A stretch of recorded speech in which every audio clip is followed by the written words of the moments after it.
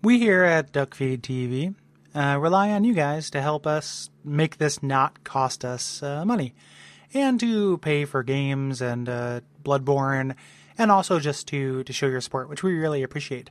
If you would like to show your appreciation to us, you can head on over to patreon.com/DuckFeedTV or go to duckfeed.tv/tipjar.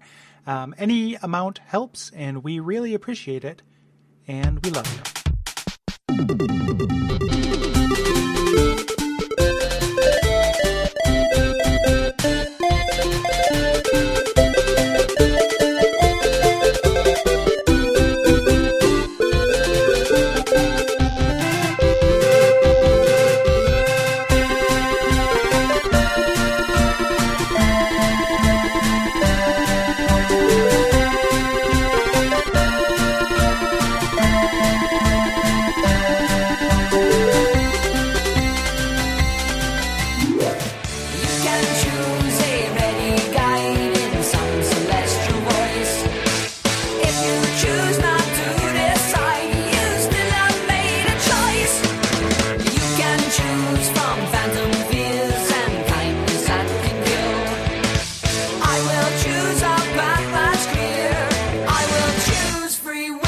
My name is Gary Butterfield. Turn to page 67 if you want to hear Cole Ross.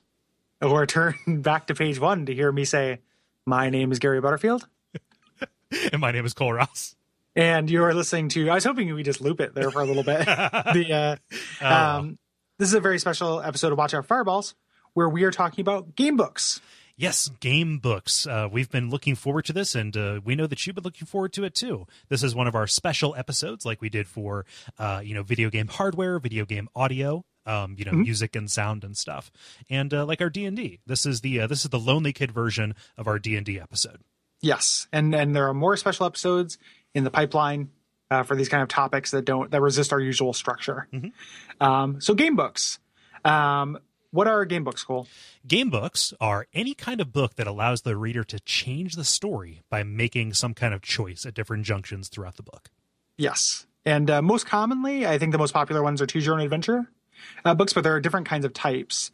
And what the real variance is how many mechanics and how much mechanical depth is layered on top. Mm-hmm. So you can go really far in this direction and kind of make it like a one-on-one D&D campaign or session. And there actually are such things. But most of the time, it's just Choose Your Own Adventure. So I'm going to operate under the assumption that everyone listening to this is familiar with those. Yes. Like that is such a thing of our generation and generations adjacent. Mm-hmm. I think that it just people know Choose Your Own Adventure. Yeah. I think that is a safe assumption. And if you don't know about these when you're listening to this, hopefully you'll use it as kind of an entry into it because they're delightful. Yeah, you will know about them afterwards, and we're going to try to articulate why they're cool. Mm-hmm. So you can essentially break game books down into 3 types. Mm-hmm. The first type are Choose Your Own Adventure, as we mentioned, and what the reader does, the only thing they do is make choices at certain junction points to direct the plot. Yeah. So it is literally like if you decide to go west, turn to this page. If you decide to go east, go to this page, and that's all there is to it. Right. And usually the way that breaks down, there are multiple endings. A lot of these books will advertise the number of endings on a given page. And you are trying to get the good endings and avoid the bad endings, although the bad endings are fun. A lot like Mac Ventures. Yeah. Like all the gruesome deaths that you can have in these kind of remind me of Mac Venture games. And sometimes there's a little bit of wiggle room and jazz in this kind of thing too, where there'll be little puzzles or little games in between. Mm-hmm. And that's kind of in between this type and the third type that we're going to talk about. But every once in a while we get that, and we'll cover some of those outliers. Yep. Second type here is kind of these literal solo pen and paper RPGs that kind of come from established systems. Your Trolls, Tunnels and Trolls, and a few that are kind of like D&D guided tabletop modules. Yes. Yeah. And there are, a goodly number of those, and they kind of work and kind of don't. I haven't played any of the Tunnels and Trolls ones, but I played the first D&D one that came out. The very first one is in a dungeon magazine, but the first one that was published on itself or by itself, Ghost of Lion Castle, I played, kind of played. It's in basic, so I don't just sit around with a bunch of characters in basic D&D rolled up just in case. But these are essentially just the book serving as the dungeon master and you doing both sides of fights and such. And these I think are a little less successful, and we'll talk about why in a little bit. What I think are more successful are books that have their own kind of rule sets. So they are solo role-playing books that have mechanics specifically tailored to the format. These are going to be Sorcery, which is an offshoot of the Fighting Fantasy series, which is probably the most famous.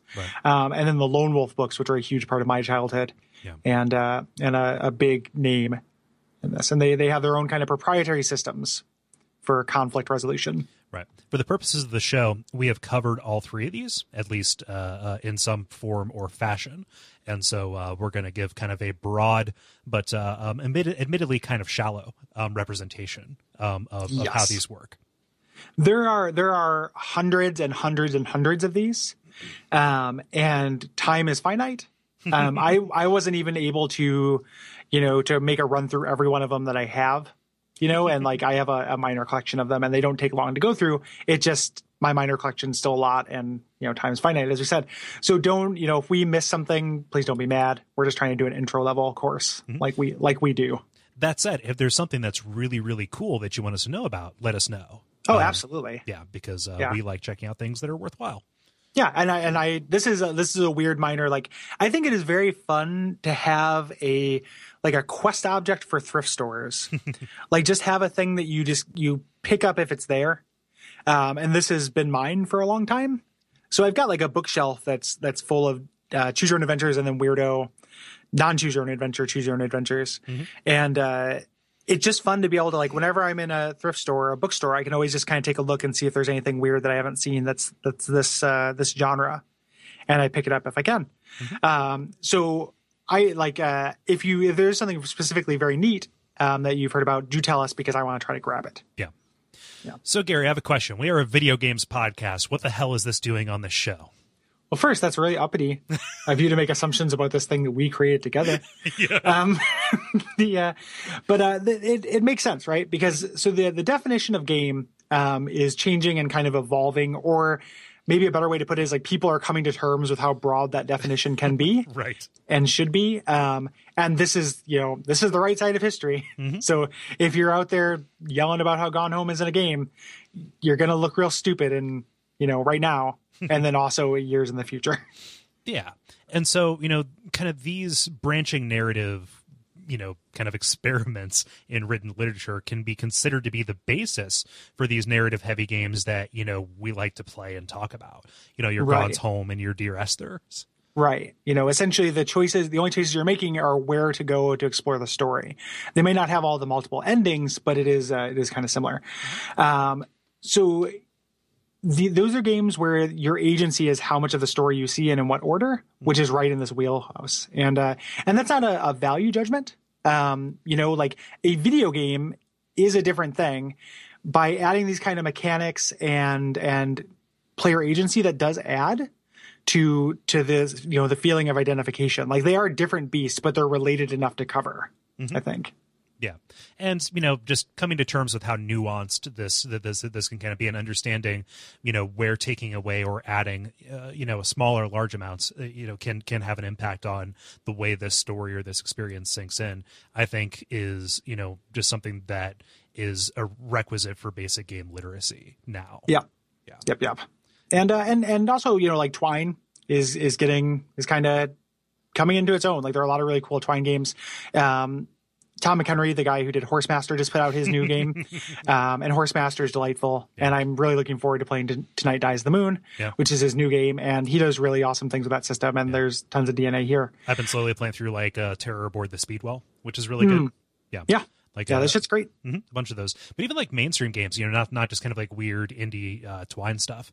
Anything by BioWare has been a huge deal. Like anytime it is kind of bandied about that, your choices have consequences. There's a little bit of DNA that kind of comes from this tradition.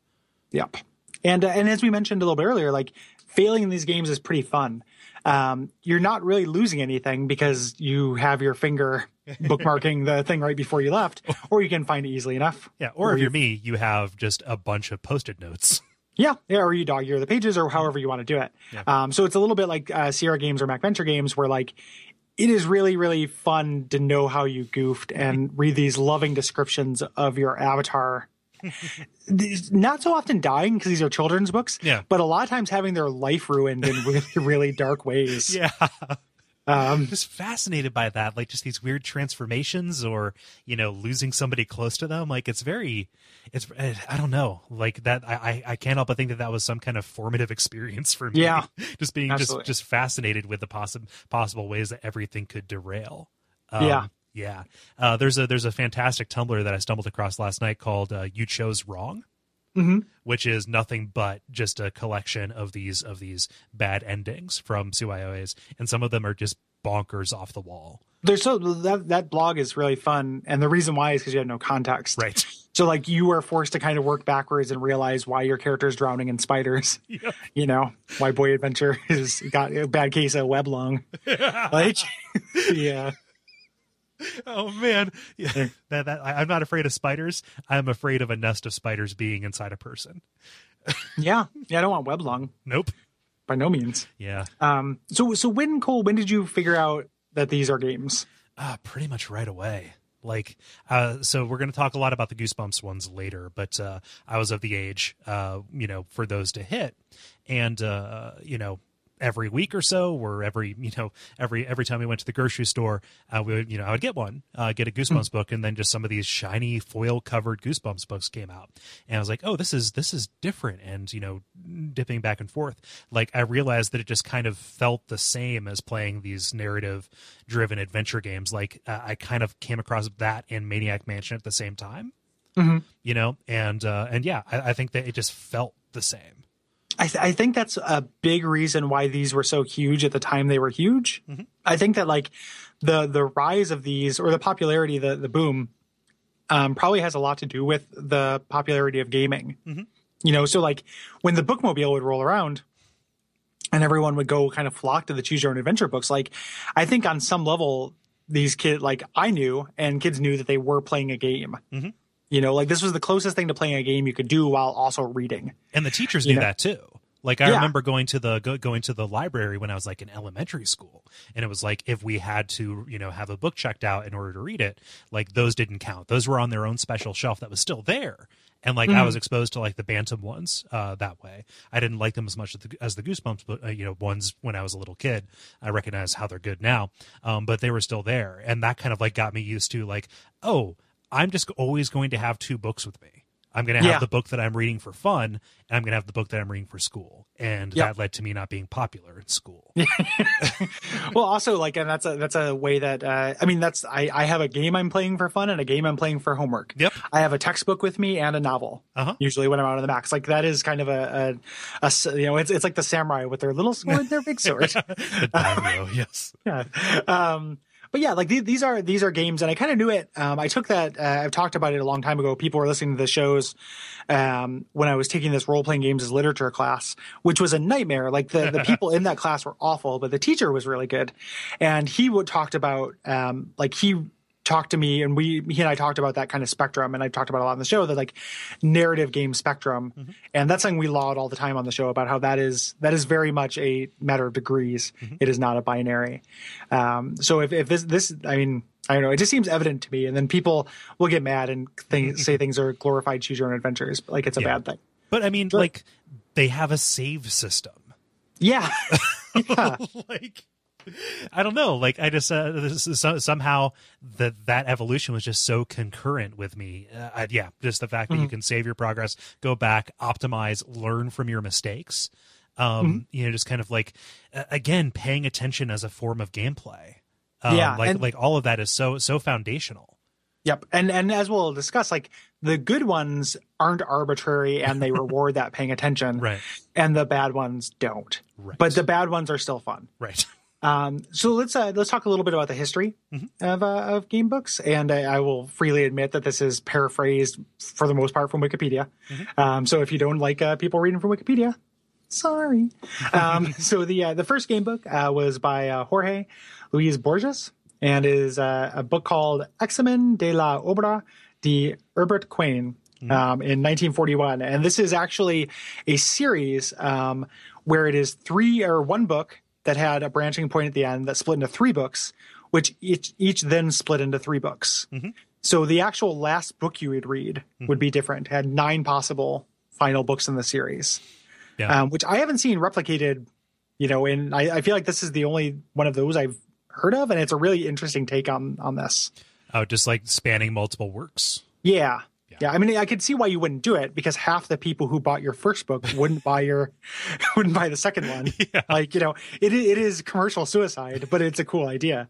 Yeah. I don't know anything else about it other than that. Mm-hmm.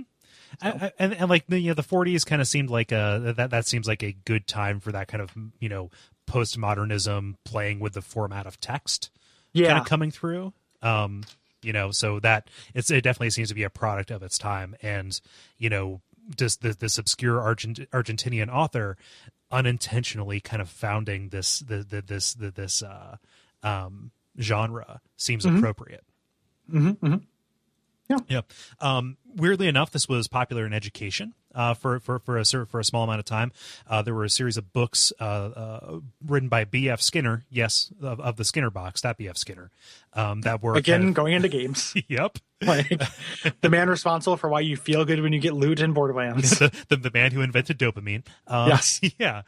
These were kind of simple pass-fail kind of things. It was a little bit of like this Socratic method in teaching a little bit. I get the sense from like reading into these, it just says, okay, it stops you and tests your knowledge as you're going along. And if you fail, you go back, but it's a way to kind of add a little bit of grit and texture to those. Right. Yeah. There were textbooks of these called Tutor Text, which was and I think this is a European series. Mm-hmm. And these were huge influences on Ian Livingstone and Steve Jackson, names we'll be talking about a little bit later, who are the pioneers of what we know today as game books. Mm-hmm. So, yeah. And then nothing happened for a while until 1979, when Bantam put out The Cave of Time as part of this kind of massive series that I was kind of surprised to find out is still running to this day. It went away for a long time and came back.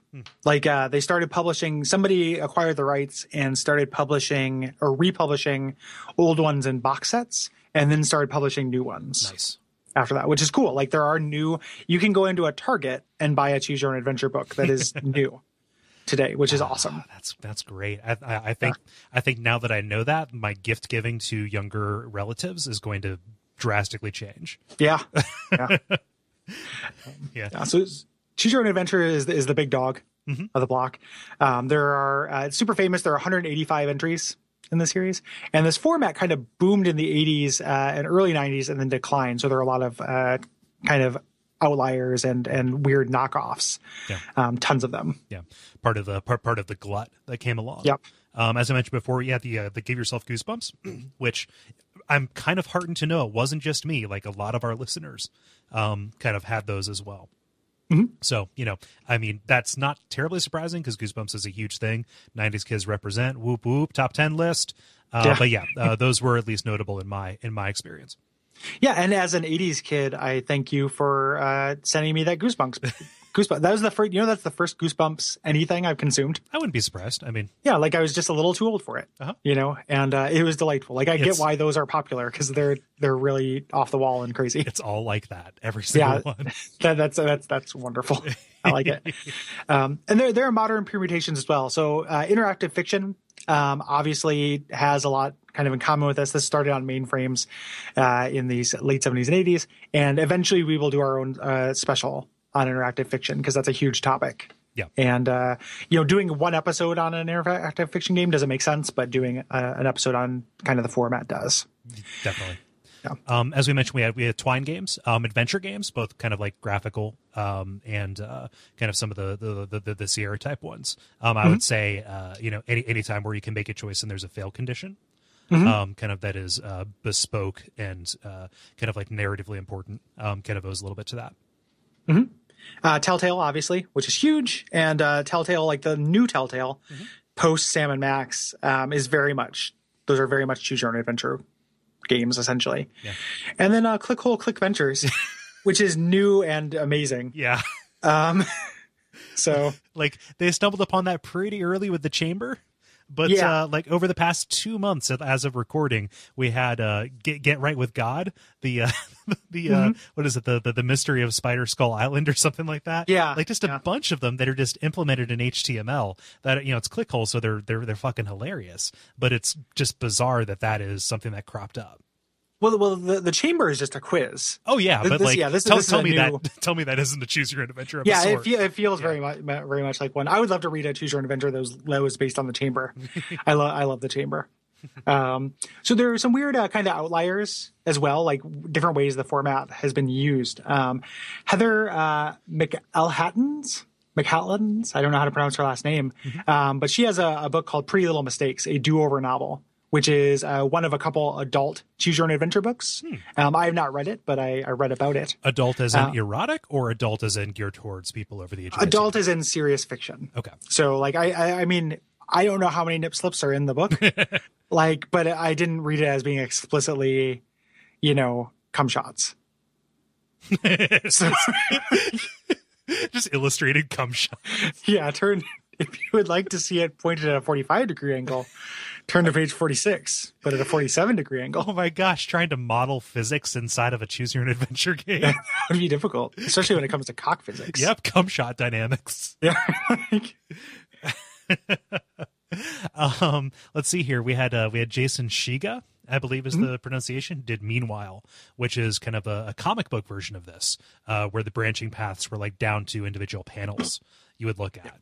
Yeah, I've got this. It's really kind of beautiful to look at. But the way it works when you have to change pages are these little tabs on the side that have different colored kind of pipes that lead to different pages.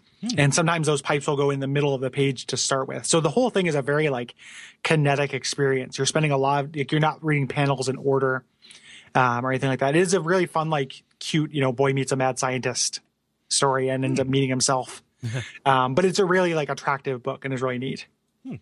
There's also a couple other ones that I picked up. I don't know how famous these are, but I own them because I like Choose Your Own Adventure. There is a book called, Love is Not Constantly Wondering If You're Making the Biggest Mistake of Your Life, which is written by someone who's an anonymous author in Portland. So this might actually just be a Portland thing. I've seen it in a Portland bookstore and everything. And then Neither, Either, Nor, Or by Joey Dubik. And these are weird kind of postmodern adult takes on the format. Love is not constantly wondering if you're making the biggest mistake of your life. Mostly apes the aesthetics. There are some kind of choices, but they aren't really emphasized so much. Neither, Either, Nor, Or is like a really weird kind of postmodern actual Choose Your Own Adventure book. So again, adult, but not like adult fiction, about adults coming to terms with things. These are kind of more experimental novels. Yeah. All of those sound really interesting. I hope you put those in the notes. Yeah. Yeah. Yep. And they're good too. Like Love is Not Constantly boy. Just say love. Yeah, that's a really good book. Like I really like that book. It is like a really kind of sad tale of a misfit relationship, like being with somebody who's not right for you. Yeah. And it's really good.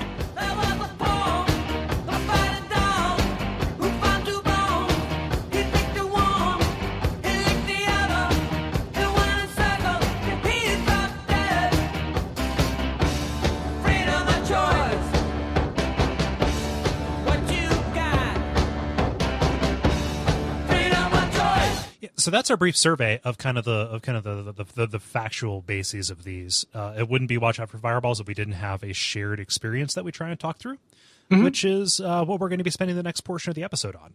Yeah. So we both played through Sorcery. Sorcery 1. The Shamutanti Hills. Shamutanti Hills, which is a Steve Jackson book.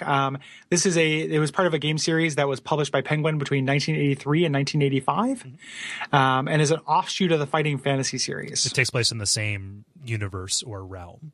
Yeah, with different mechanics. Right. Thankfully, blessedly. Yes. We'll talk about that. Yeah. In the third part of the episode. Yeah. The main innovation that sets it apart from Fighting Fantasy is the fact that there is a complex magic system, which we're going to go through in detail a little bit later. That is something that is kind of absent from the regular kind of stock and standard Fighting Fantasies. And most other the way that Magic is handled in other game books with mechanics. I can speak to a little bit in the third section because I've played a bunch of them, and this is the most elegant use of it, I think. You can use the same character throughout all of the books, similar to Lone Wolf, and that gives this kind of series of a D&D campaign or a progression that is super cool. And we are playing the iOS port developed by Inkle, which is pretty faithful. It's not 100% faithful, but it's pretty faithful because the actual book is hard to find now. Yeah. And also because it actually keeps track of your inventory and stats and stuff, which is a blessing. But we both also played Lone Wolf series games where we actually did it with the pen and paper, and can talk about that in the third section. Yeah. So the app versions of these come highly recommended. Inkle does really good work. Yeah, they're great. Yeah, and so I can at least say this is a pleasurable experience. Yeah. It's really good.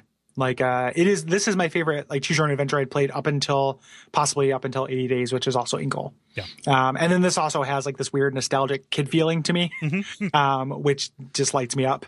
So it comes with a high recommendation for me as well.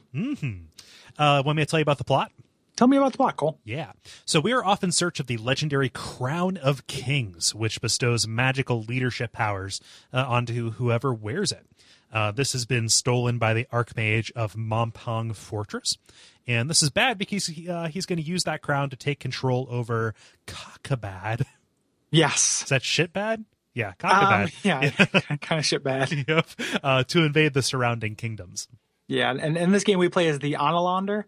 It was a lone wanderer sent out by the king to retrieve the crown. And in this first branch, we're just navigating the Shamutanti Hills to get to Kar, city port of traps, which is not a good name for a town. One of the things I didn't mention that's pretty interesting is like this is the weird season of crossovers before our shows because sorcery was a big influence on Miyazaki for Dark Souls. Really? Yeah, it's in the Design Works book. Yeah, I could believe that from the kind of the tone of the narrative that's set out. This, European high fantasy, and also some of the punishing. How dismal it is. Yep.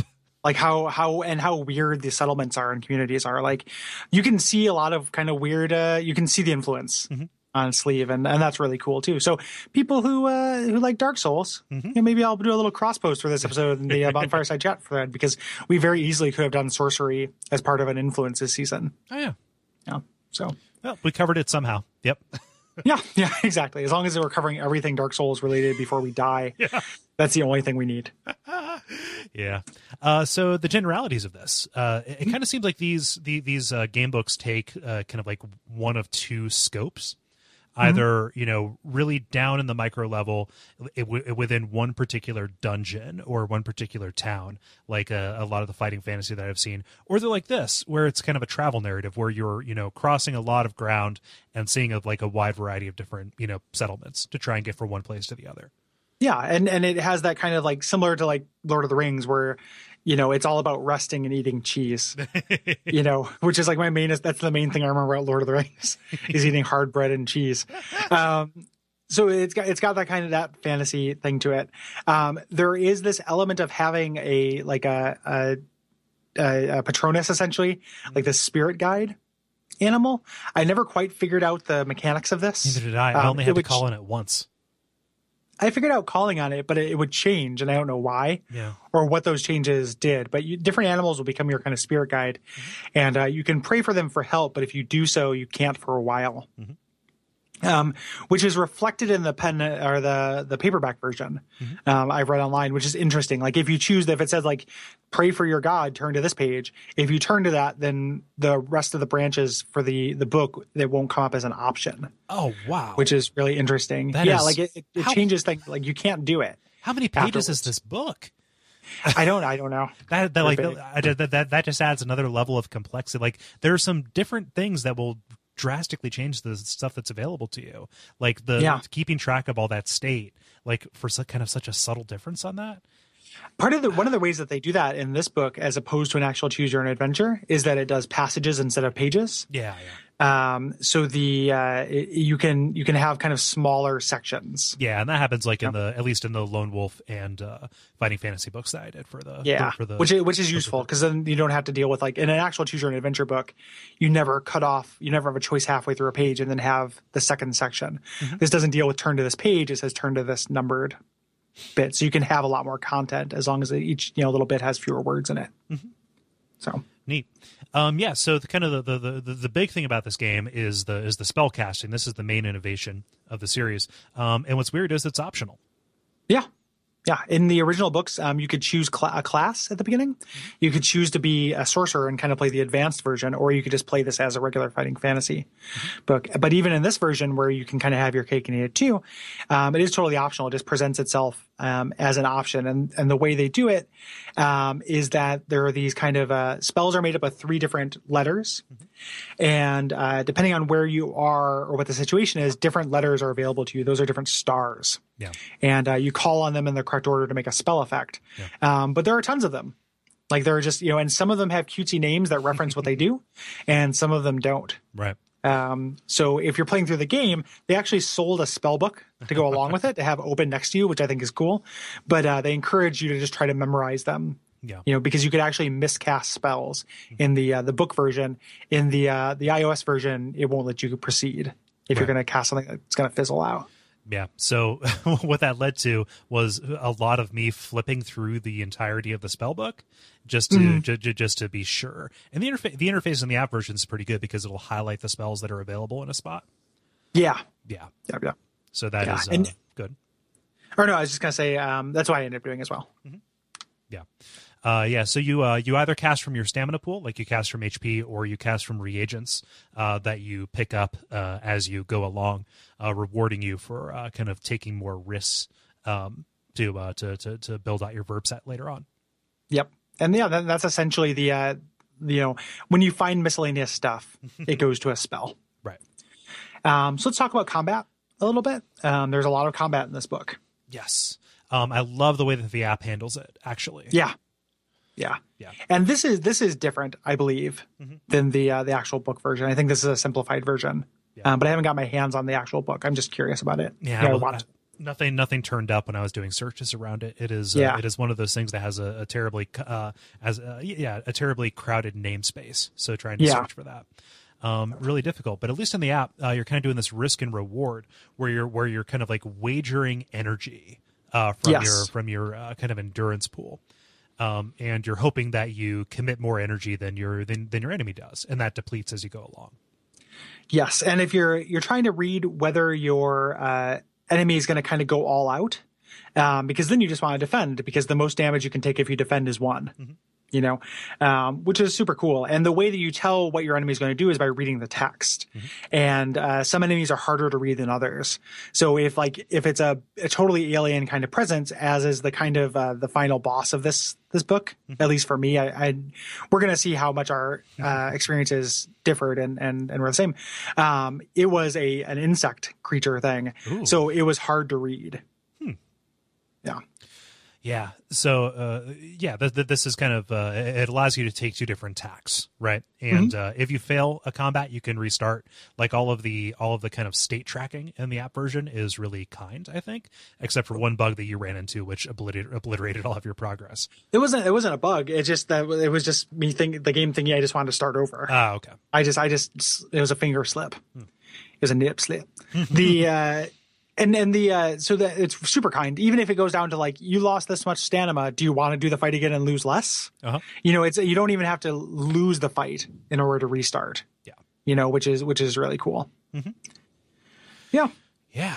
So let's get into the actual course of play here. I've taken kind of Gary's notes and my notes and interleaved them into the different encounters that we have. What's funny is they did line up. There are probably whole paths that we're ignoring on this. So it's not going to be a comprehensive look at like, here's what happens in this, but more of kind of like a travelogue that we are kind of sharing and comparing. Yeah, it's not like the bonfire side chat season on Sorcery. Like this episode, we're talking about Chris Tanti. The lore around the innkeep, who's here. Yeah. But you start out in this kind of first area that is a tutorial. Yeah. kind of being taught the basics. Yes, you are behind this gate outside of a blighted land, being taught the basics by the Sight Masters, these guys who wear crazy, crazy masks. Yeah, which are really cool. Like that's a real weird, non-standard fantasy detail. Like they can see like for miles because these masks, and they're kind of posted on this border, which is super cool. Yeah. So after you learn the basics, which is incredibly, incredibly kind, do we know if this tutorial is represented in the book or if I bet you it's just set up as a rule section in the beginning. I almost guarantee it's not set up through play. Okay. There's probably an example combat and an example spell casting, but probably not an actual one that your character does. I could see that. Yeah. Yeah. But you use your knock spell in order to open the gate and proceed into this blighted land of the Shamutanti Hills, where half of your max HP goes away. Yeah. Yeah. Which is a real punch in the gut and really kind of sells how treacherous this area is. Yeah. Right on the road, as kind of like the book's equivalent or game's equivalent of a real combat tutorial, you run into some bandits kind of right away. And this is this so differently. Yeah, it's super interesting. Like you can, you have the ability to cast spells, and I was torn between wanting to conserve HP versus wanting to just see what I could do. Yeah. So if you put up FOF, FOF, up here, it creates a force field, and the bandits will actually pound on it until they get bored and leave. And that's how you get through the encounter. Yep. Whereas I was more interested in kind of playing around with the combat because I didn't feel like the tutorial kind of like showed me everything I wanted to. I just I opted to kill them, thinking, hey, cool, I'm going to get some loot to spend at this town. And no, they didn't have anything. That's why they were robbing me. Yeah. Yeah. Which again, like it does play kind of in that Dark Souls bleakness. Like you're not necessarily rewarded for doing traditional game things like that. So the first kind of town in the path is Cantopani. And when you get to a town, you can either visit the town or pass them by. And there are pluses and minuses to both. Right. So this is something that happens a lot in the fighting fantasy games that I have that I've played. Just where it presents you with these choices to either ignore something or dive into it. This is really kind compared to those other experiences because the consequence waiting on the other side is not always death. Right. Yeah. So this is a real basic town. There'll be towns with kind of more of a gimmick to them a little bit later, but this is just kind of like a mud hut village. Yeah. And they're really, really pouring on the descriptions of destitute people. Yes, they are. Like they do a really good job of selling this whole area between here and Kar as like a hellscape. Like it is a really unpleasant land. Yeah, it is the foothills of Mordor. Yeah. This is kind of the introduction to commerce in the game, where it's kind of done as a conversation with the shopkeeper who will not describe what anything does. Like, oh, you have to buy it to find out. So, like, I'm not going to just buy a big bag of teeth if I don't know what the teeth are for. So, no matter what the press says about me. Yeah. I actually, since I'm packing to move, I have one of my teeth that was removed in a bag. That was the tooth that they took out on the day that I was at the dentist when the Valentine's Day shooting took place at the college I worked at. Oh no! So it was my lucky tooth. So I just was exposed to my bag of teeth that I forgot about having. So cool. Yeah. Huh. Yeah. So lucky. I just bought a sword because I didn't want to buy a pig in a poke or a potion in an unlabeled bottle. Yep. Yeah. And any of those things, like those teeth are for spells. Yeah. Like they will summon whatever creature they come from. Yeah. And you don't need them though. Like the nice thing about magic being optional is like, you're never going to end up in a Space Quest situation where you didn't pick up the shard of glass from the floor and then can't make progress in this game. Like it's all optional. Yeah. It just expands your verb set. If you go south from here, there's this cliffside quest where you get to a sign that says have faith to go down to a cave that's below, which was exactly like a try jumping Dark Souls sign. But as I did it and I tried to cast the levitate spell, but didn't have the reagent, and I don't know where to get the reagent. So I died. And this is the first time I died in the game. Huh. The iOS version, you literally can just press rewind and go back to the beginning of that encounter. Yeah. But I never did find out what was in that cave, which is a bummer. Yeah, that's the bad part about doing it in the app is you can't just kind of cheat and look and see what the other outcome is. Yeah, exactly. Yeah. I mean, you can go play it and then go back to the crossroads, which is what I accidentally did. But you can't do it quickly. You actually have to play through it. And then on our way here, there's an elven woods and a goblin mine. Yeah. And I avoided the elves, went towards the mine, and totally as an optional thing, you can either just kind of bypass it or sneak in and get some money and do some fights, which I did. And it actually does feel kind of spooky. Like the app does a really good version of having kind of ambient sounds that go along with the areas you're in. And I felt like I was somewhere where I wasn't supposed to be, kind of hiding, which was pretty cool. Yeah. And it's funny because that comes up later. Like these goblins are preparing for war on the next kind of town you're going into. Yeah. I decided to pass these guys over because I didn't want to risk it. It's like, oh, that's not why I'm here. It's to kind of like get through. And even when you say like you're going to go do something, your guy is like, should I stick to my plan to save the world? Or maybe I'm just kind of curious. Like your guy even kind of lampshades the fact that it's irresponsible for you to do this side stuff. Yeah. Like you could sell it as like you're trying to get resources for your mission, which you are. Like the more, if you do a critical path, like beeline through this first episode, the way that you can play the second episode they give you a password spell that lets you import this character into the second iOS version. And depending on how much side questing you did, you'll be more or less prepared for the second book. Yeah. Which is a really impressive amount of continuity. Like, just they did that in Greystar, right? Or not Greystar. Yeah. And where just your character sheet would port over. Yeah. I played through the first 4 Lone Wolf books on pen and paper with the same guy. Nice. Which was super cool. Yeah. As a kid, I was very happy with that. Yeah. Oh man, that reminds me of when we were talking about the adventure stuff, Quest for Glory. Like, sure. That is straight up that. Yeah. Huh. Yep.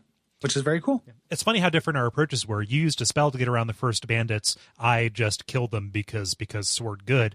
You decided to go in and check out this mine and be stealthy, whereas I saw some bees and thought, honey. Yeah, I didn't go for the bees. Yep. For some reason or another. I was like, bees, whatever. I knew there was a spell that used beeswax as a reagent. And so I wanted to, I saw that as a high value target. Also delicious honey. Like honey tastes good. Yeah. And it's paleo, bro. The rescuing this old man is good too, because he's on the run and he gives you a page from a spell book, which comes into play later, or it can, as kind of a quest item. Yeah. So I rescued the old man as well, but I left the bees alone. So even though I do think that like playing a choose your own adventure book of any kind, like you should play as the most reckless idiot you can, and you're going to have the best time because there's no consequences and you can always start over. Yeah. But for some reason I didn't go climb a tree and reach my hand into a beehive. Yeah. I just think, well, that's not going to end well. You only take a little bit of damage. Yeah, joke's on me though. Yeah. I didn't get that honey. Hey, free honey. Yeah. That's a good spell too, the Razor. Oh, sure. It's basically like win this battle for free card. That's cool. Yeah. Raz. That's the main character of Psychonauts. Yeah. So Krista Tanti Village, not much happens here, at least in my experience. This is just kind of the relatively affluent town. I say that instead of rich because it's the Shamutanti Hills. Yeah. Forget it, Jake. Yep. It's the Shamutanti Hills. And the sequel to that movie was really weird. Yeah, I never watched The Two Jakes, but I'm sure it is. The Two Jakes. Yeah, it's really funny that's the name of it. Like, that's the name of the sequel, to Chinatown? There's a sequel to Chinatown? Yeah, it's called The Two Jakes. Huh. I never saw that. Yeah. So Chinatown's like one of my favorite movies. Yeah, man, The Two Jakes. Huh. I just realized that it came out in 1990. I just realized I was possibly dreaming it, so I just looked it up. But it's true. It's the sequel to Chinatown. Came out 16 years later. Wow. Yeah. Huh. So that's probably something I should check out. Yeah, it's supposed to be really bad, but you should watch it so I don't have to. Yeah, no. It had Tom Waits in it. In an uncredited cameo. And Harvey Keitel. Harvey Keitel was in everything in the 90s. That's true. Yeah. Yeah. But anyway, this is something that Krista Tanti, you find out that just like, there are these birdmen who were in play. That never really pops back up in the story. Not in this story. I'm sure that they come into play in a big way later. Yeah. And I'm like disappointed that like apparently they're not doing Sorcery 3 and 4. They're not doing it, or it just hasn't happened yet? Hasn't happened yet. Okay. Because there's a long wait between 1 and 2. Okay.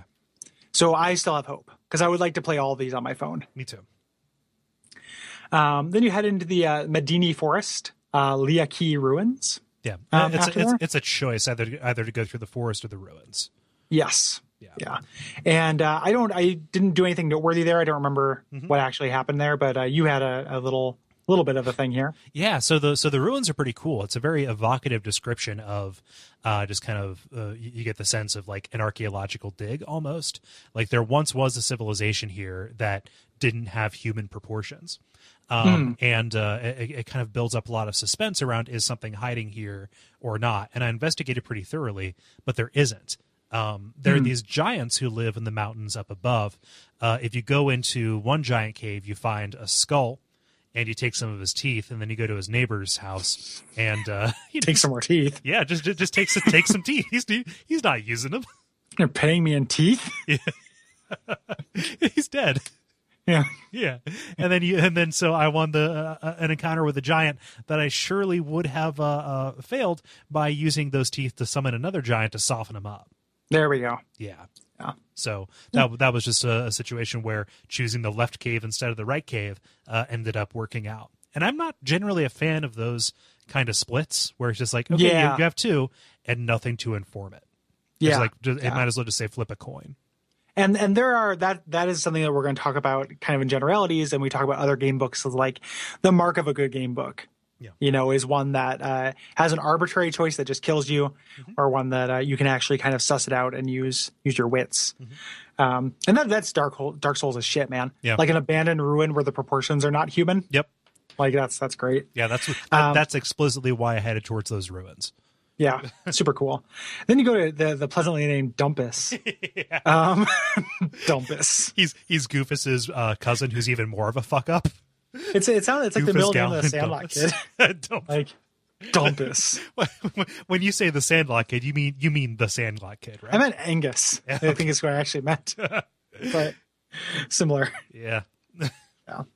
So this is kind of the poor town, right? This is the Pawnee to the rich town that's next to Pawnee. Get your act together, Cole. Yep. But these guys, they know about the goblin threat against Cristatanti, and I acted as kind of the person who goaded them into stepping to Cristatanti's defense. Yeah, I did this too. I just forgot about it until I saw your notes. You essentially just convince them. They're like, "What do those rich people ever do for us?" And you say, "If you do this, they'll be in your debt."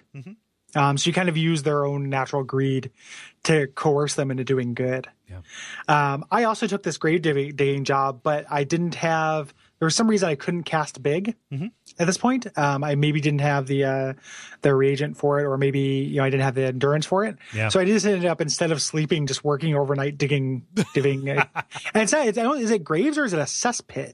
Oh, it's a cesspit. I just called it grave digging. It's not grave digging. I mean, the verb is similar. Yeah. But one of them is rooting around in human shit, dumpus shit, no less. And the other one is just digging pleasant graves full of spooky, scary, fun skeletons. Like, I know which one I'd rather do. So I ended up spending as the big hero, just spending up all night just like digging up shit. Yeah. Well, it's worth it to carry around that fortune-telling machine to cast the big spell. Yeah. Yeah, exactly. Yeah, the Zardoz or you know what? I think it's Xantar. I about said Zardoz before I took a swerve to get around saying Zardoz. Yeah, because the Zardoz machine is an entirely different thing. Yeah. Did you go to the Plague Town after this? I didn't. I checked it out just long enough to notice that everyone in the town had a problem. Like if you go to you check out this town, Uristanti, and you get there and it seems like a pleasant town, and then you notice that like nobody is laughing, and then when you get closer, you notice like everyone is limping or is missing an arm or anything like that, and I was just like, nope, and like turned around. Whereas I, in my natural inquisitiveness, as everybody was fleeing from me, I walked up to a hut, knocked on the door, walked inside, shook somebody's hand, and like, no, you've doomed yourself. Yep. Yeah, because these people have the plague. Yes, they do. And so there's an opportunity to heal them by pulling a little bit of a Jesus kind of thing and turning one healing potion into enough for everybody to kind of save this town, but I didn't have the healing potion. Maybe that's what the guy in the first town was trying to sell me. I'm not sure. But I ended up running out of the town, being overcome by purple sores, and then praying to my God to be healed. And that option was taken away from me for the rest of the episode. Yeah. Whew. Thank goodness. But I mean, at the very least, you didn't have the plague. Yeah. Pretty serious. Up to this is one of my favorite like subversive weird things in this game. Yeah. On your way to Baratanti, you're introduced to John the Pixie, who is this little. It reminds me of Puck from Berserk a little bit, because it's the same kind of androgynous, little fairy thing, who decides to tag along with you whether you like it or not. Yeah. You can kind of threaten him into leaving, but he won't do it. Right. And it's kind of cool because he will give you advice, but magic doesn't work around pixies. Yeah, he's a Minotite or whatever the proprietary version of Pixie is. And you have to you find that out the hard way, kind of exclusively. Like he never tells you that. It's just the first time you try to cast a spell in a fight, it doesn't work and the person gets a free hit on you. Mm-hmm. Yeah, so he's cool. He is a trickster, just like Puck is. And he wants to get through the town, but he needs an escort. So that's why he's sticking around, using you kind of for protection. And he needs protection because this town is currently in its Festival of Youth. Yes, which is, again, super weird. It's one day a year where all the kids get to do whatever they want and adults have to do whatever they say. What if Nickelodeon was a day? Yeah, exactly. Like a Nickelodeon in the town. Like it is super weird. It's like, what would you do? Opolis. It's super weird. Like and most of the adults are fine with it too. It's real weird. Like when you go to the bar, like the bartender's like, "Oh, Jan, you love a little Puck," and he's like spilling beer droplets for him to get drunk off of and stuff. But then you run into and there's like just all these kids just gang spanking this old woman. Yeah.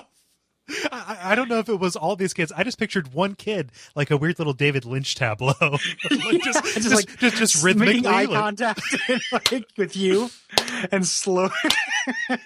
The granny is just like just kind of dispassionate, like not making any noise. Yeah, just grandmother is a bad kid. Grandmother is a bad kid. No porridge for grandmother. Yeah, no. Pick up your room, grandmother. This hurts you more than it hurts me, grandmother. So this, I think, was the first time that I died. I'm trying to save this poor woman. Yeah, where you get killed by a mob of kids. Yep. That's pretty great. Like, it's pretty awesome. And this is this weird idea of cultural relativity in this world, where like it down to the individual village level, like when in Rome. So we learn about, you can actually learn about a super depressed that nearby town. Mm-hmm. You can learn about the plague town. Yeah, which you've passed through. Yeah. And there's also some girls who whisper about a healing fountain that's nearby. Yeah. And if you head by, there's like a tough kid who's charging for access to this crystal waterfall. Yeah. I assume this is if you still have the plague from passing through, they'll direct you to this. Yeah. That's the only purpose I can see, because there's no like other disease system in the game. No, not that I could find. Yeah. I went here because it sounded nice. Yeah. But then when you actually find out about like its dark origins, not really dark, but there is something to this healing pool, which is cool. Like it could have just been a generic healing pool that was just there, but they actually take the trouble to explain it. Yeah. So. Yeah. So as you're leaving this town, you have a choice, and this leads to another one of like my favorite scenes in the game. The Field of Black Flowers. If you decide to go left towards what appears to be the easier course that doesn't involve a dark, scary woods, you come to this field that is beckoning to you, kind of. Yeah, and Jan wants you to go here. Jan's like, this sounds great. And you have a spell called Sus, which allows you to kind of determine whether something is dangerous. And when you try to, Jan, you can't cast it at this point. So you can actually I found this out in a fight earlier, but if you hadn't found that out, this will stop you. Yeah. So you can't see what's going to happen if you go into the Field of Black Flowers. And they're carnivorous plants. Yeah. Like they put you to sleep, and you're just kind of walking around this field of black flowers and start noticing the ground is littered with skeletons, which is awesome. And so taking one step in is enough to doom you. And it's super creepy because you can say like, okay, walk away. But like the passage that takes you to is you start to, you know, roll around in the flowers, and it's like, it's either walk away or dance. And it's like, okay, I'll walk away. You sniff the flowers, you know? Yeah, so, it's a weird dissonance between what you think you're choosing to do and what your character is doing. Yeah, it's a really cool like gameplay narrative intersection. Yeah, it's a great way to put in like compulsion. Yeah, it's really cool. Yeah. Like you should do it if you're playing through this, and then just, you know, reload and go the other way. Yeah, yeah. One of the better death sequences I've seen in an experience like this. Yeah, super cool. Yeah. So if you go the other way, you eventually end up at a witch named Gaza. Gaza Moon. And you don't know that she's a witch necessarily. And she does this little glass thing. Did she do this with you, the little wine like switcheroo? Yeah. Princess Bride thing? Which I'd be very curious to see what would happen if I didn't switch it, because obviously I'm going to switch it. But when you do that, she says, oh, I count on people not trusting me. Yeah, which I wonder if they were just both poisoned. Mm-hmm.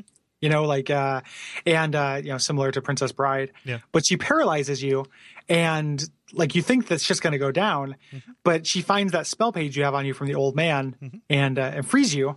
And then the spell ends up being one that gets rid of pest. And she can actually cast it and get rid of Jan. And you ask, like, is he dead? And she goes, no, but he won't be bothering you again. Or like, he won't be bothering anyone again, or something like just very like, ugh. Oh, no. Poor Jan. Yeah. Poor little guy didn't deserve that. No. So I said, no, like, I'm not going to let you do that. Just keep that spell. Let me leave. I let her murder Jan. I wanted to cast spells again. So the poor Jan. He's probably not murdered. He's probably just being tortured in like the the nether realm. He was sent to the black bug room. Yeah, exactly. Everyone's got a black bug room, Jan. Yeah, this one's yours. Yeah. So I'll be kind of curious to hear how that affects the final town, this kind of final encounter, because you fought a different end boss than I did. Yeah, that's interesting. So you're in the final kind of village of this book, Torapani. And Torapani is an orc village, the Svin. And they are super bummed out because their chieftain's daughter has been kidnapped by these goblins. And you're kind of conscripted to rescue her. Yes, they pick you up as soon as they find out that you're an adventurer, literally pick you up and almost throw you down into this dungeon. Yes. And so you are kind of making your way through this kind of maze down here, which is kind of cool. Like it's like a text adventure thing. Like if that's a big thing in interactive fiction, like mazes, no mazes, whichever one that you want to do. And you're kind of playing through it in this book form, trying to find your way to this young girl. And you can kind of hear her crying every once in a while and hear hints, but it's really just like, the passage is descending. You come across an intersection. Like it is actually kind of tricky. Yeah, my strategy for this and all mazes that are like this is to always go left, and that just got me right to the solution. That's good. Yeah. So I don't know. Maybe I just got incredibly lucky. So I've got here in the notes. Like I think that I also fought the Manticore at the end. I think I fought a bug right before it. Oh. I think maybe I explored this and found a bug. I remember fighting a gigantic centipede thing. Ooh. But I did find a Manticore at the end as well. How are the descriptions on the centipede? Pretty good. Okay. Pretty leggy. It's got legs to yaya. It's got gams and gams and gams and gams and gams and gams and gams and gams. Yeah, it's got legs that go all the way up and make an ass of themselves. Yeah. Yeah. No, when you said legs to gams, you said legs to legs. Yeah. Well, exactly. Like she has tons and tons of legs. Yeah. Yeah. Hundreds of them. 100. It is Senta. Yes. Yeah. Yeah. So you find her. The Manticore fight is really tough. Like it feels like a suitable combat challenge at the end of this. Like this is where I ended up using my beeswax after I stripped it of its delicious, delicious honey. How could you use if you saw Jan with you? How could you use the beeswax? You know what? Nope, I didn't. Okay. No, I don't know if you made it up. You might have Oprah memoried it, but it's Yeah. like the fight. There are more fights in this game than we're covering, Yeah. so you probably just used it during a different fight. Yeah. Like, and just that's what I had when I got mistaken with the centipede. Just because in playing this on my phone in bed, it was hard to take notes. Yeah. I was, So that's I did really this the with kind of the end of it. audio notes. Yeah. So people will forgive us. Yeah. But yeah, I kind of got out by the skin of my teeth. Yeah, this is a really hard fight. This took me two tries, which is the first fight that did that for me. Just because he like the centipede is very hard to read. So it's hard to know whether he's going to go all out, and he like toys with you and stuff. The descriptions are really kind of sensuous and evocative, in this kind of this creature. But if you succeed, you get the daughter. There's a little moment where you think that the town is going to leave you in the well. Yeah. Because they pull up the daughter, and then you can either like freak out or you can wait patiently. But eventually they get you out and throw a big party. And for some reason, they have the key to the gates of Care. Yeah. Otherwise, this is just locked. Everybody has to go through them. Yeah, exactly. Like everyone has to rescue a daughter to get in. BYOD. Tora Pani needs daughters. Yes. Bring your daughter to Car Day. Yeah. So you get the key so you can go into the second book. If you have Jan with you at this point, he's like, nope, I'm out. And he's gone. Which is, of course, like they couldn't design every encounter in the second book around if you have Jan or not. They telltaled it. Yeah. Yeah. So I've played a little bit into the second book. I didn't get very far into it because I'm in the process of moving.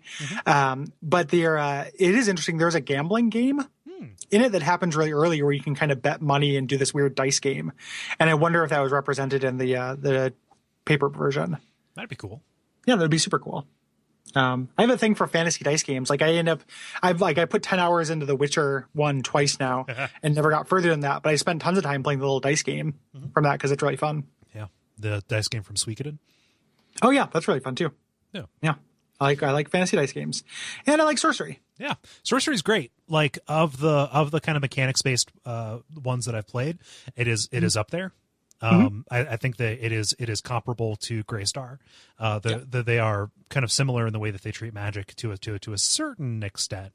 But this feels kind of like it is the right degree of challenge, and it is suitably non-arbitrary and like a lot in a way that other fighting fantasy games are not. Yeah, it's really, really well done, and you can kind of tell why this is the marquee for the genre, so to speak. Like this is the one that got, there is a Lone Wolf iOS game, but I remember not liking the combat in the iOS version. There's actually a hypertext, like kind of HTML version online. I'll put in the show notes. That is awesome. It's a bunch of them too. They've got like all of the Lone Wolf stuff represented. Yeah. Which is very, very cool. Yeah. So you can check that out, even though we actually played them on books. But now for in retrospect, out of games that we do for the show, Sorcery might be the cheapest one that people who are listening to this could buy. Like if you have an iPhone, it's going to be like $4. Yeah. So you should check it out. It's really fun. Yeah. I believe it's on Android. It's yeah. I know that 80 Days is on Android, so Inkle does that, but I can't be sure. Yep. Yeah. And I would. It's highly recommended. Dreamboat turns out to be a footnote. I'm a man with a mission, 2, 3 editions, and I'm giving you a long look every day, every day, every day, every day I write the book. So we're going to kind of do a book report section, where we're going to kind of go back and forth talking about weird outliers and books that we played or did, and kind of things that we have. So we both did something in the Lone Wolf engine, and we both did a Goosebumps book, and then we did a lot of kind of miscellaneary stuff. So you go first, Cole, and then we'll kind of go back and forth. Yeah. So since I alluded to Greystar before, I really, really like this. So this is Greystar the Wizard. It takes place in the world of Lone Star. I think it's Lone Wolf. Oh yeah, yeah. There we go. Lone Wolf. Lone Star is a character from Spaceballs. Spaceballs, and also a steakhouse. Yes. Yeah. So you are the kind of this human wizard who has been raised by this magical race called the Shiatanti or the Shianti or something like that, who is kind of being sent out to retrieve this powerful artifact called the Moonstone. From the hands of this evil wizard who is, kind of using it for ill purpose. So you're being sent from this kind of magical society onto the mainland that kind of is lacking in this magic themselves. The way it handles magic is really cool because there are seven different kind of schools of magic you can take. Evocation, elementalism, psychomancy, different stuff like that, and they all kind of are narrative based as opposed to being combat based, right? So it's not like you will kind of like bring this up in the middle of an encounter. It'll just say if you have the school of elementalism and you would like to use that to solve this problem, go to this passage. And they're like, oh, you summoned wind elementals to help you sail faster. And those draw down from kind of like a general mana pool. And mana is a really cool, I believe it's a willpower is what they call it here, is a really cool resource because you can actually kind of bet that or venture it to multiply your damage that you do in combat. So it's a really versatile kind of stat that you are kind of watching and paying attention to as much as you are, your HP, because it is equally viable. Something else really cool that it does is that it factors into kind of psychic combat as well. So there will be situations where they kind of change things up and they say, okay, take your current willpower and your combat skill, and this represents, this total represents a pool that you're drawing from for like your, mental fortitude against this horrible situation. So they kind of play fast and loose in a way that something that is more strict doesn't. But what that does is kind of unlocks a bunch of different kind of, combinations you otherwise wouldn't see, which are really good. Yeah, it's noteworthy. So the way that they handle magic, the mainline Lone Wolf games do something very similar, and it's very different than how we, than sorcery. But the way that the Lone Wolf games usually do it, you play as this Kai Master, so you have these different kind of psychic powers, and they're all narrative based as well. But is this one where you assign yourself 5 of 7 in this? Because this one in Lone Wolf you have, I feel like you choose 5 of like 12 or something like that. Wow. In the main line, and you're supposed to get more as you continue your character. If you start the second book, you get a new one and stuff. And these are like telekinesis and danger sense, and then a lot of ranger type things like camouflage and tracking and stuff. So like in the actual mainline Lone Wolf books, you are the last of the Kai lords, who are these kind of monks. And you, again, it's a really like a travel narrative, like you trying to get to the king to warn him of this threat from these essentially these kind of like sky goblin things, like this undead lord and his various different goblinoid creatures. But it plays very much the same way as this does, since they're both in the same engine, so to speak. And the Grey Star is a spinoff, so it came a little bit later. I think it's a little bit more sophisticated. There is like kind of a nod to psychic combat in the Lone Wolf books, but it's just done through stats. Like if you have the psychic attack power, you can add to your combat skill. If you have the psychic defense power, you can add to your defense in this. So in the mainline Lone Wolf books, do you have to kind of like reference this results table? Yes. Okay. Yeah. On the inside of the combat table, which is at first, like when I started playing this again, I was like, oh, that's really clunky. And then realized that like this was the way that even tabletop RPGs were done for a really long time. Like the Call of Cthulhu Chaosium game has one of these. Like you reference a table, like that was and early D&D was that too. Like that was a thing for a very long time. Like we only kind of got, it's a relatively modern innovation to have this kind of easy to calculate on the fly THAC0 thing. Like it's weird to call THAC0 intuitive, but it is slightly more intuitive than having to reference a chart. THAC0 is wacko if you're a teen. It is true. It ended up working. The crazy randomization methods that they put into some of these games. This one, it gives you a chart, like a grid of numbers from 1 to 0, representing 10, and says, okay, close your eyes and move your finger. Whatever your finger lands on is what you roll. Yep. Instead, I just grabbed a 10-sided die because I'm a gentleman, and and I use that. Yep, that is when I was playing through it. Since I was playing this in bed a lot of times, because ladies, I was playing this Lone Wolf game in bed. I was using the chart, but when I was young, I used a 10-sided die to get my 1 through 10 randomization. I too played this in bed. I have my notes over on the other side, like on a hardcover book, and I would roll the dice on my nightstand. I was wondering, see, when I was young, I used the die. As an adult, I was wondering, I didn't want to like actually run the analysis on the random number Neither did table I, to see yeah. if it was weighted Mhm. in any way. Because you also use the random number table for like luck-based things too. Yeah. Like things will happen where like in this, there's a part where you actually run into a wizard, which is, I was hoping it was going to be Greystar, but it's not. You run into a wizard and you save him from some of these Shrekties or whatever the name is for Goblin in this world. And you throw a rock at one of their heads and it's random whether you hit. So you do a random number. And if it's like 1, 2, or 3, you miss. And if it's 4 through 10, you hit, which is kind of neat. Yeah. But yeah, I think that the Lone Wolf books stand up pretty well as a system. Like I think that the combat engine goes by quick enough and it is balanced. Like getting through this was fun and felt good.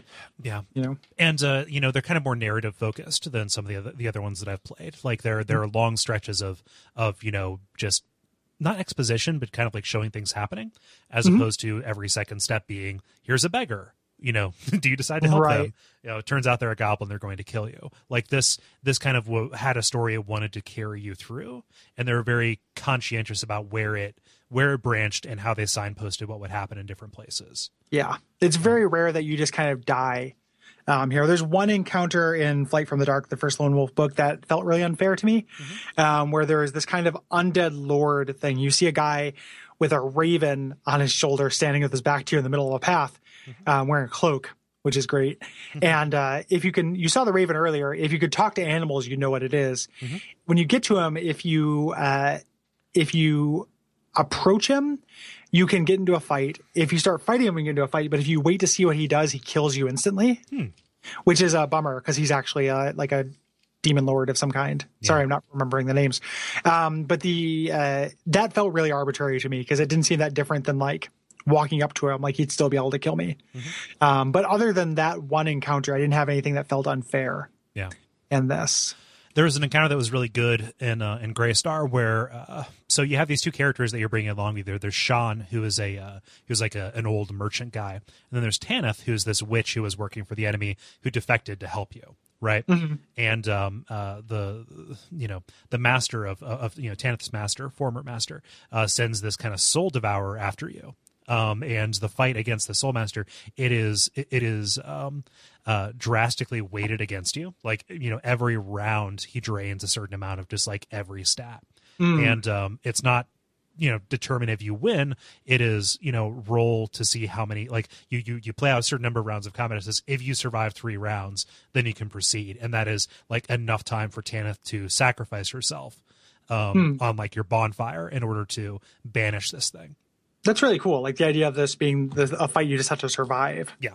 Like the idea of them kind of messing with these seemingly limited mechanics is very cool. And the world of this kind of it's a little bit soulsy as well, because like as you are proceeding towards, again, like this, big evil town that begins the second entry in the series, you're going through like poison bogs and plants that are coming after you. You fight, you run into a den of like praying mantis monsters. That's great. Like there are these like wide canyons that are filled with like craggy rock pillars that are like sticking up like fingers, and there are these poisonous flying frogs that are like using that as cover. Yeah, it's a really very hostile worlds. Yeah. Tell me about City of Thieves. Yeah, so City of Thieves, this is kind of the pure fighting fantasy version of it. I think I picked it up just because this is a name that pops up every once in a while, in terms of like being the example of what fighting fantasy did. Kind of a basic narrative here. You are trying to defeat this evil Lich King named Zanbar Bone. And the one wizard who can help you is in this, city. His last name is Bone? Yes, Zanbar Bone. That's great. Yep. I have family with the last name Bone. Nice. I wonder if it's from the bone, from the Chavanaugh Bones. of the Connecticut Bones. Yeah. Yes. Huh. Yeah. And so you're going into this den of iniquity, this Mos Eisley, this city of thieves, in order to find this wizard and figure out how to defeat this guy. So it's a book in 2 parts. And it's incredibly difficult. So when I allude to like, you never know if any given encounter is just going to kill you, it seems like every step in this is something that is saying, okay, are you going to take a risk on this or not? And the risk is almost always something that really punishes you. Think like Shadowgate taken to the nth degree. Okay. And to the point where it's again, it's more tedious than it is fun. And so you're navigating the city, and there's a sense of it being nonlinear, right? You find the wizard right away, and he gives you a shopping list of kind of things that you need in order to kill this lich. And it says like, okay, go around the city and try and find all these items. But the thing is, after a certain number of turns or different paths, eventually the guards will chase you out of the city, and they're like, oh, if you don't have this stuff by the time that happens, then you're fucked. Like you can't get it. So it is very much depending on a level of kind of tenacity and note taking that I didn't want to apply to it. And this is Cole. This is Cole, right? Like, talking like there's note taking that he didn't want to apply to this. Yeah. Guys. Yep. Like graph paper saying, okay, this beggar may or may not have this, and there's no way to find out. Like, oh, you kill him, and it turns out he has the the silver arrowhead that you need to kill this guy. Like, it is hidden in very in very non-intuitive places. That's a bummer. So I kind of fudged it a little bit just to see what the second half of the book was. Going and taking out Zambar Bone. With these reagents that you find, and it really is like Shadowgate. Like if there's a white door and a black door, and both of them are arbitrarily bad. There is a trap that you have no way of knowing is there. Like illusions that will tell you. And so like I can appreciate the ethic that goes into this. Like, oh, somebody would just want something really difficult, but like it was very hard for me to see. To see a rhyme or reason behind it, aside from just you need to trial and error this, and then kind of use this knowledge base that you acquire in order to make your next round as painless as possible. That's disappointing, because I've started playing a couple of the fighting fantasy games on iOS because I bought them on some kind of sale because I like game books, but never got very far, but also always had them on this list of things I was going to go back and spend more time on. But it's disappointing to hear that they're kind of a bummer. Yeah. So. I played a little bit of a fighting fantasy app called Death Trap Dungeon. And it is straight up that ethic, just completely boiled down and distilled. Okay. It's nuts. That sucks. Yeah. So that's unfortunate. There's a place for it, and I see where it fits. It's just not something that's for me. Yeah.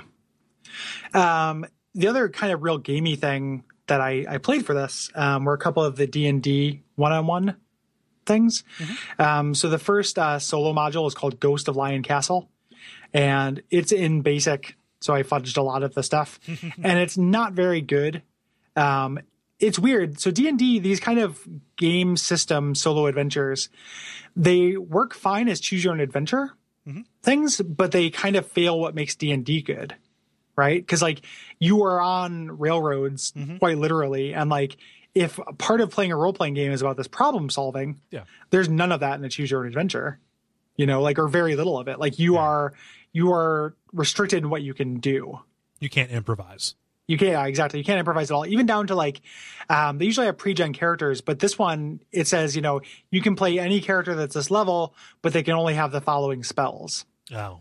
Because they worked, or these are the magical items that you can have because they work them into the branching paths. Yeah. So it's kind of cool. And like, I like the idea of playing D&D by myself, ladies, but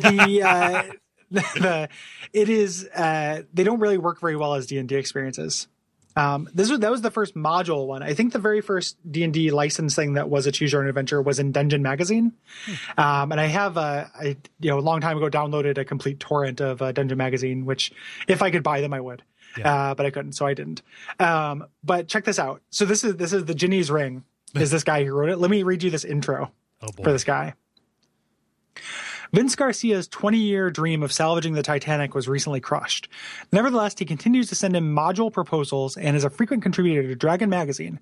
Vince is designing the Thief, Assassin, and Merchant Guilds for the Living City and Polyhedron, the magazine for Role Playing Game Association Network. Here we go. In his spare time, Vince's main interests in life are Stevie Nicks, Jan and Dean, and Victoria Principal.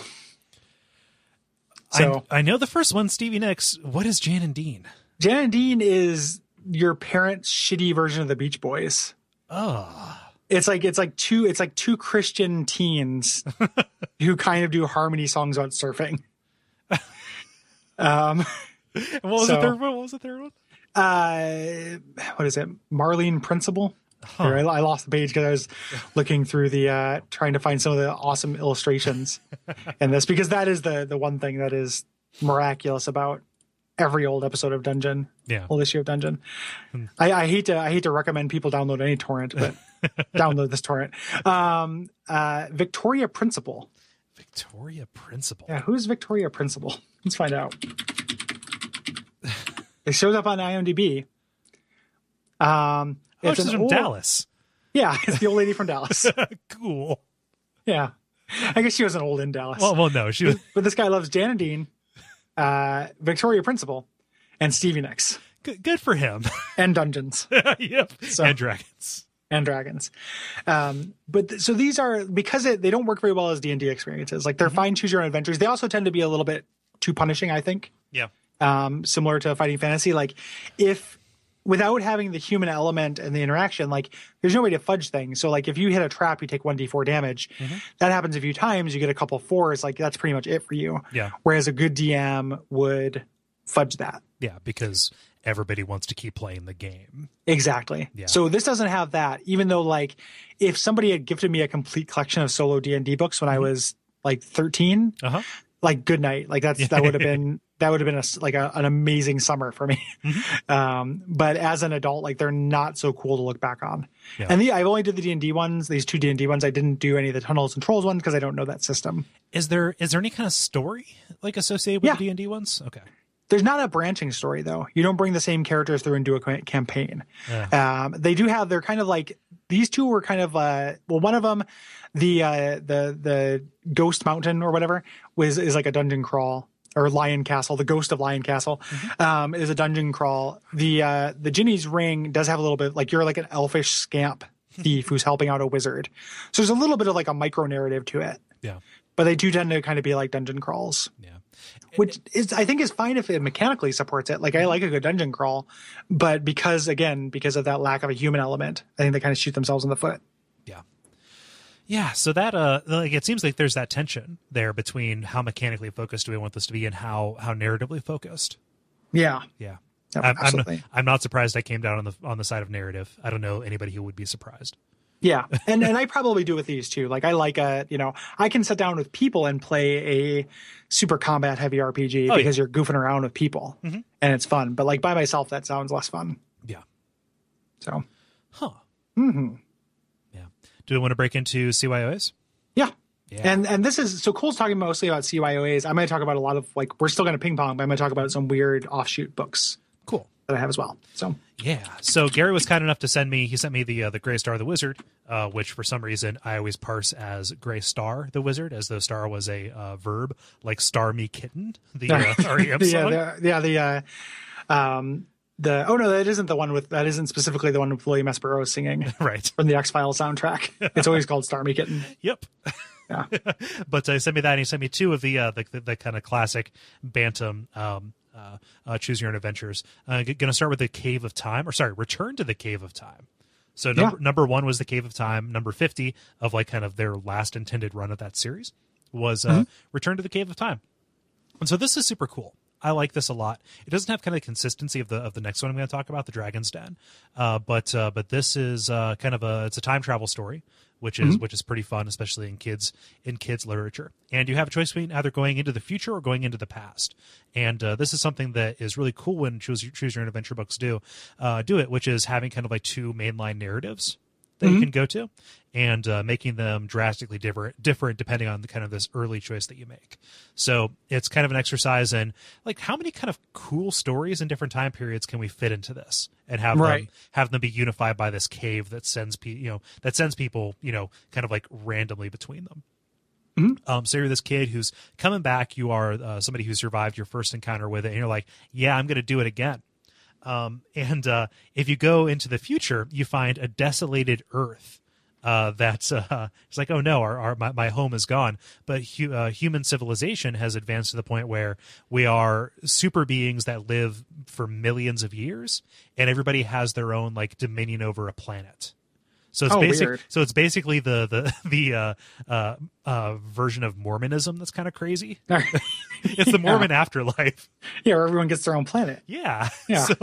So that's like the best ending of the future path. The worst ending of the future path is you somehow break the cave of time, and you come back to your own to your own period of time, but you are permanently 5 minutes ahead of everybody else.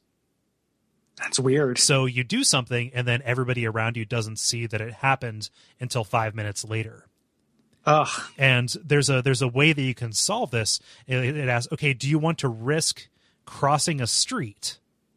Because you see where these things are going to be, but you don't know when the version of you that actually can be killed is going to be hit by a car.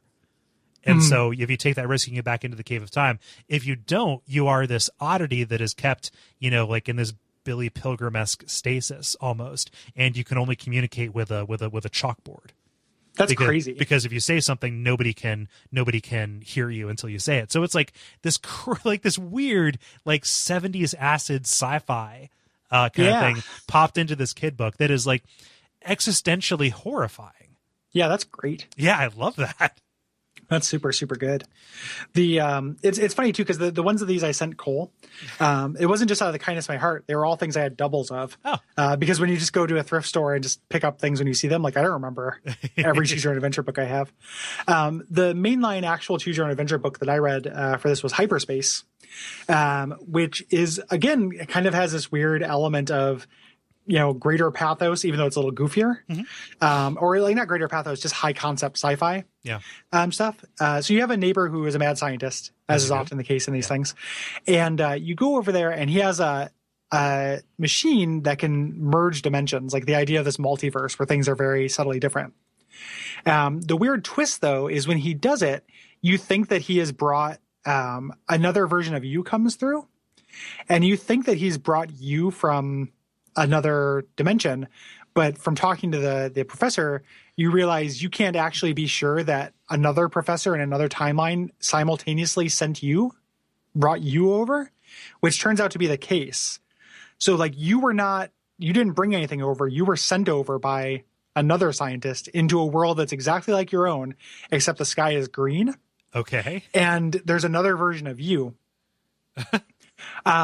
which instead of your head's exploding or them instantly trying to kill each other or something like that, you just become best friends with this person. And it glosses over it in a really, really fast way. Okay. Where it's just your double's parents got used to the idea of having twins really fast, and you had a great time with your double. And it just, and then you get to because one of the things about reading a lot of Choose Your Own Adventure books that I've kind of gotten into this idea of when I get to an ending, that's the ending. Okay. And I'll pick it up another time, but the idea of that's what that story was for me, and then putting it away. So this was the ending I got, and I didn't go back and do more. So I was the scientist in this alternate world comes over and says, "Hey, the worlds are going to be close enough to send you back for just a couple minutes. Come over." And you start talking to yourself about it, and you're like, "I don't know, what should I do?" And yourself says, "I don't know, what would you do?" And then you just argue about it for 5 minutes because you're the same person, and you can't go back. You don't go back to your home time and live a wonderful life as this guy's twin. This guy all of a sudden at 7 years old acquired a twin. It's him from another dimension. There is, these things do go deeper than you might think. Yeah. And it's just that. What a cool little short story that is. That's great. So is that just kind of one of the branches that this can take, or is it? Yeah. Okay. Yeah. If you decide to do, it's even the scientist. It's really funny because he's like, "I never thought that it would be. I've worked my whole life on this, but it's too dangerous." And then you're like, "You should do it." And he goes, "You're right. I should seize the day." And then that. But I think if you dissuade him from doing it, something else happens. Right. It happens through an accident or something. But all it takes is a gentle push. So pretty cool. Yeah. Oh, that's pretty great. So I'm going to spend just a little bit of time on the other CYOA that you sent me, the Dragon's Den. This is kind of apparently, for the first, let's say 4/5 of this, a very basic there's a dragon who has some treasure that you're going to find.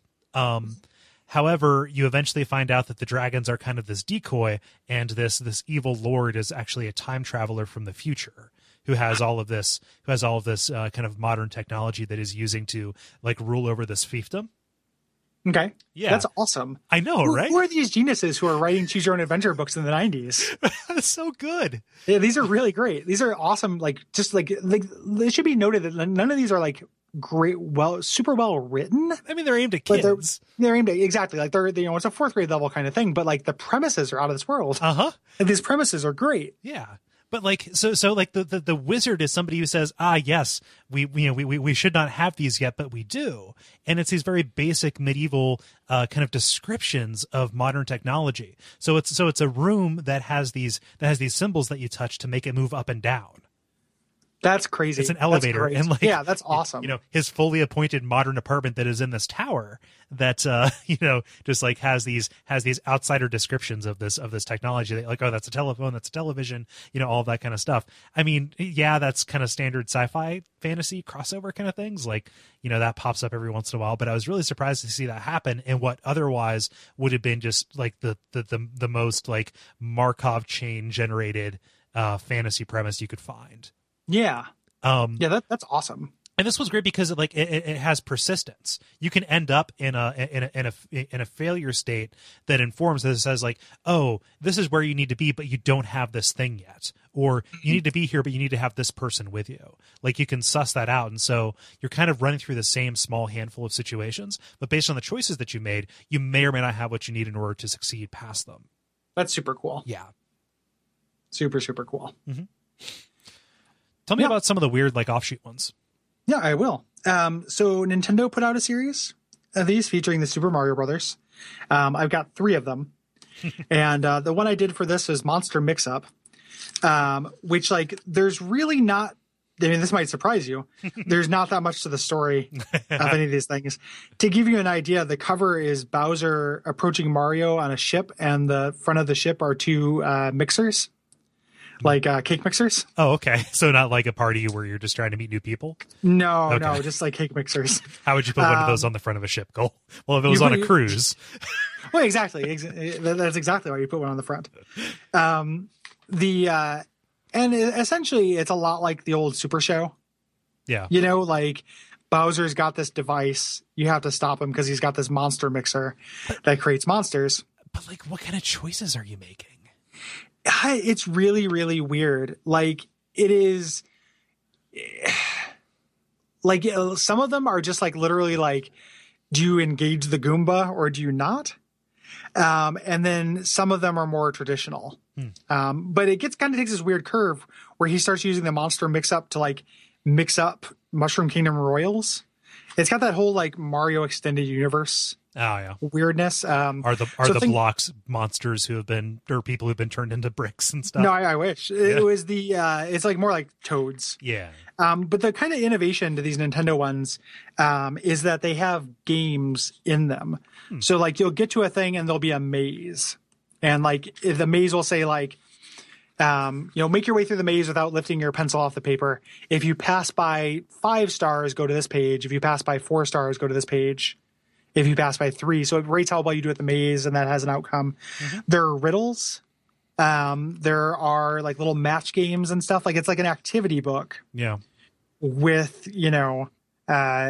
with choose your own adventure elements. And your performance on the activity determines what page you go to most times. It is written for even younger audience, clearly, to where I actually found it kind of hard to read. Yeah. Like it is annoying and boring. Yeah. How poorly written it is. But it is interesting, and it has that game innovation. Yeah. Like adding an activity book on top. That's something we haven't addressed yet. Like by definition, a lot of these books are ones that you destroy as you read them. Yeah. I had in my Lone Wolf book, there was a character sheet that somebody took, and I erased it. And then I noticed there was a second character sheet after it. I felt really bad for whoever that first person was I bought this book from, who I erased their guy. Yeah. I needed to do that. Yeah, like all of these have like writing and stuff in them. Like you can, any of the secondhand ones, you're getting like a little taste of that person's experience. Exactly. Well, and that's why you should, again, I do this anyway, but always buy old D&D books, because sometimes you'll find character sheets in between the pages, and that's the best. Yeah. They're on that website, that gamebook website I'll put in the show notes that we referenced a little bit earlier, and we referenced on Facebook. There's a bunch of play aids So if you want to actually print out character sheets and stuff like that so you don't fuck up your book, Yeah. that's a good reference, good resource for that. I just made my own my own in Excel. Yeah. Yeah. Yeah. Which is a way. Yeah. I mean, I wish I knew about those because like the Graystar one that you can print out is much better than the one I made. Yeah. But such is life. Let's save Welcome to the Wicked Wax Museum for the end where we can both talk about it. Yes. Because we both played that one. Yeah. So tell me about the Escape from the Carnival of Horrors. Yeah. So I will admit I kind of went into a nostalgia hole on these Goosebumps ones. Just because this was my first real foray into them, and like when I was on Amazon, just kind of doing some dives on it, I realized, oh, these are all like $3, and I recognize a bunch of them. So I kind of did more of them than I needed to, but it was a very delightful experience to kind of indulge that nostalgia. So Escape from the Carnival of Horrors. It's the first of these, kind of choose your own adventures Goosebumps ones, and it does some stuff that like later ones kind of do. But they eventually like lose that in favor of kind of presenting a more straight up choose your own adventure kind of experience. Specifically, you're going into this carnival, which I think has appeared in some other Goosebumps books, and occasionally it will quiz you on like trivia. So like there's an instance if you go to the rides side of the park, and there are kind of like two narratives, rides or the midway, like the games. If you go to the rides, you end up at the top of this, gigantic, crazy slide, and it says, "Oh, one of these is the Doom slide. The slide that goes forever." All right, That's evocative. yeah, but it's a number, and so you have to say, "Oh, okay, which number was the Doom slide in this book that you read?" And like the premise is that since the character is you, the character in the story is somebody who's read a bunch of Goosebumps, and so like you have to either take a guess or remember like, oh, it was slide number 4, and if you end up on the Doom slide, oh, that's your ending. You're on this forever. It's like the CNET. Like those games where like it's like a board game, DVD board game where like it'll show you a scene and then be like, what color was the mailbox in that scene? Like this is like you're reading the book and it's just like, what was this little throwaway detail that you read? Yeah. And it also has like a game kind of stuff in there, either like mazes and things. Like it is aimed at a younger audience than even just kind of like the mainline CYOAs. But yeah, you're just kind of in this crazy carnival. Trying to get away from the guy who's running it, and there are a bunch of kind of outlandish scenes. Something this series does that I don't really appreciate is like the choices are relatively arbitrary. Like it'll give you a choice: do you want to do X or Y? And both of them are like walking into the same place, but for like in a different way. If you choose X, you proceed as normal. If you choose Y, you are actually kind of like, oh, that was a monster all along, and it's going to eat you. Yeah, it kind of betrays the idea of a persistent world state. Yes, in these things, yeah. And so the endings are really, really funny. Like it is good, kind of like campy Tales from the Crypt / Are You Afraid of the Dark horror? In a really engaging and kind of funny way.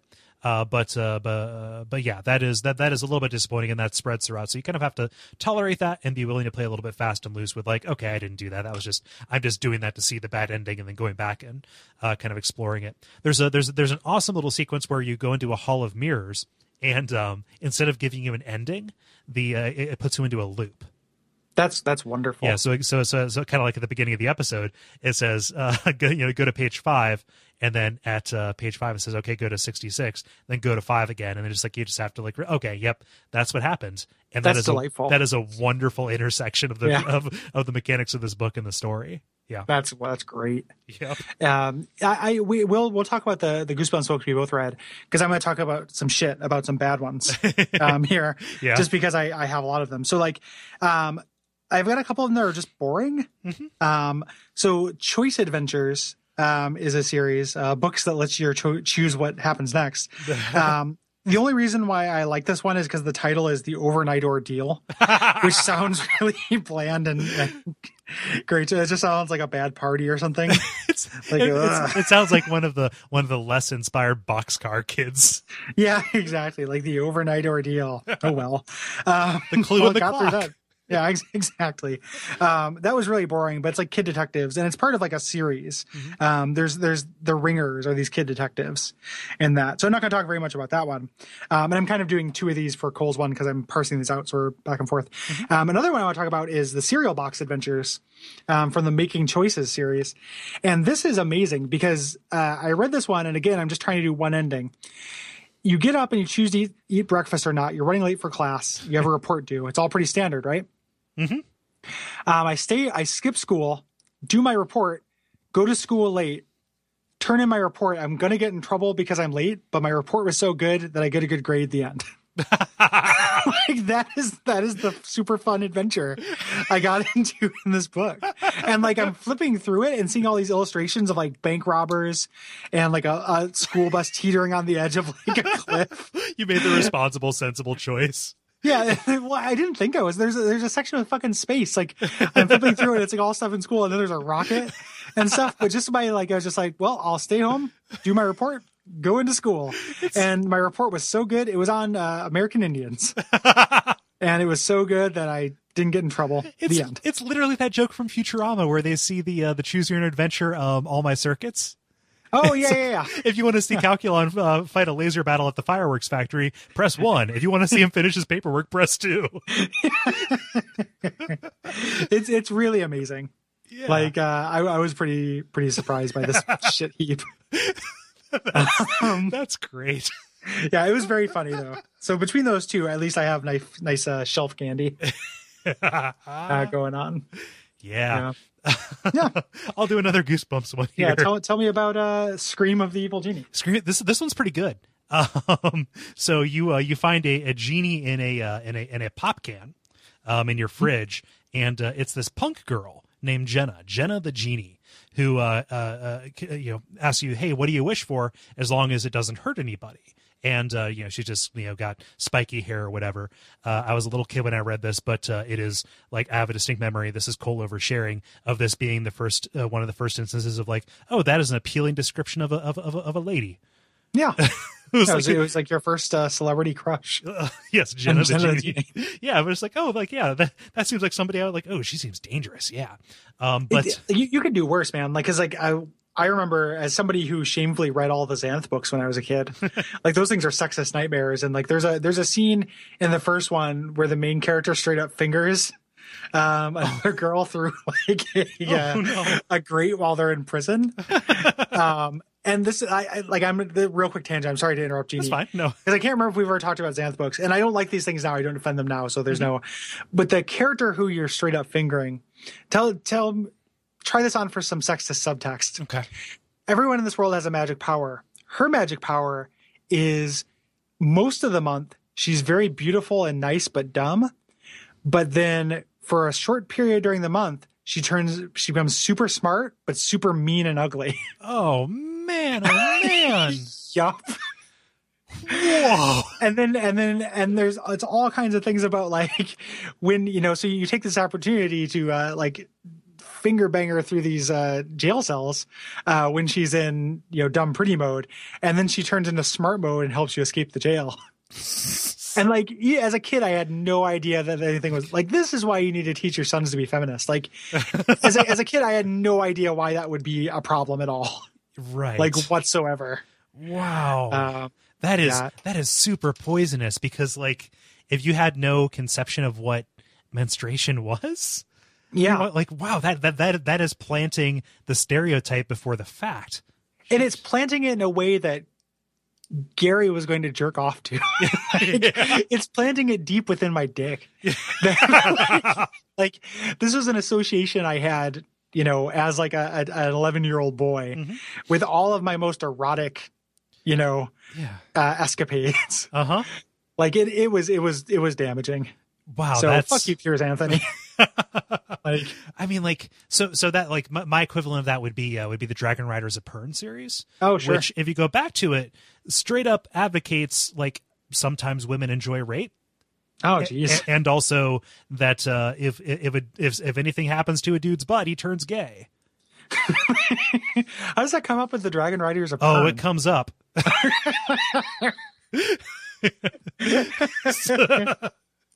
So like I have tremendously fond memories like of reading these books, and there's still one that I consider to be one of my favorite books of all time.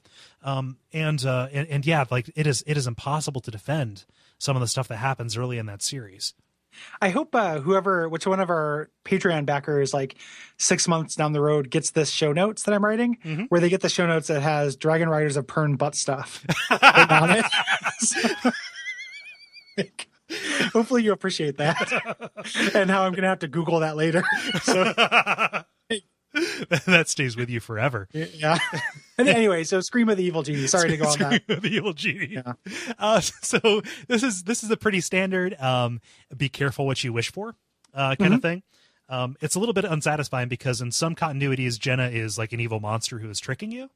And in others, she is well-intentioned, just wants to turn into a regular person again, but is kind of like stuck to genie law to kind of issue the most ironic outcome from these. So like there's one path that you can take that she like exiles you to an abandoned island, like a desert island, and turns into a giant version of herself and tries to eat you.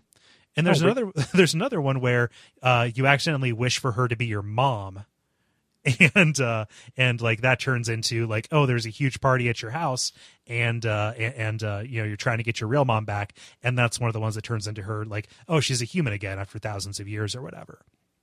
So that's a little bit unsatisfying, but like the be careful what you would, like, the monkey's paw narrative is really that's a good one, right? This also has the most positive endings that I've seen, like ways for this to end. Like most of the Goosebumps ones, there's like 2 good ways for it to go, and then a bunch of others where it's like, oh yeah, you're just transformed or dead forever. But like you can turn into like a famous baseball player if you wish to be famous. You either turn into a curling star, and you have no idea what curling is, or you can be a famous baseball player.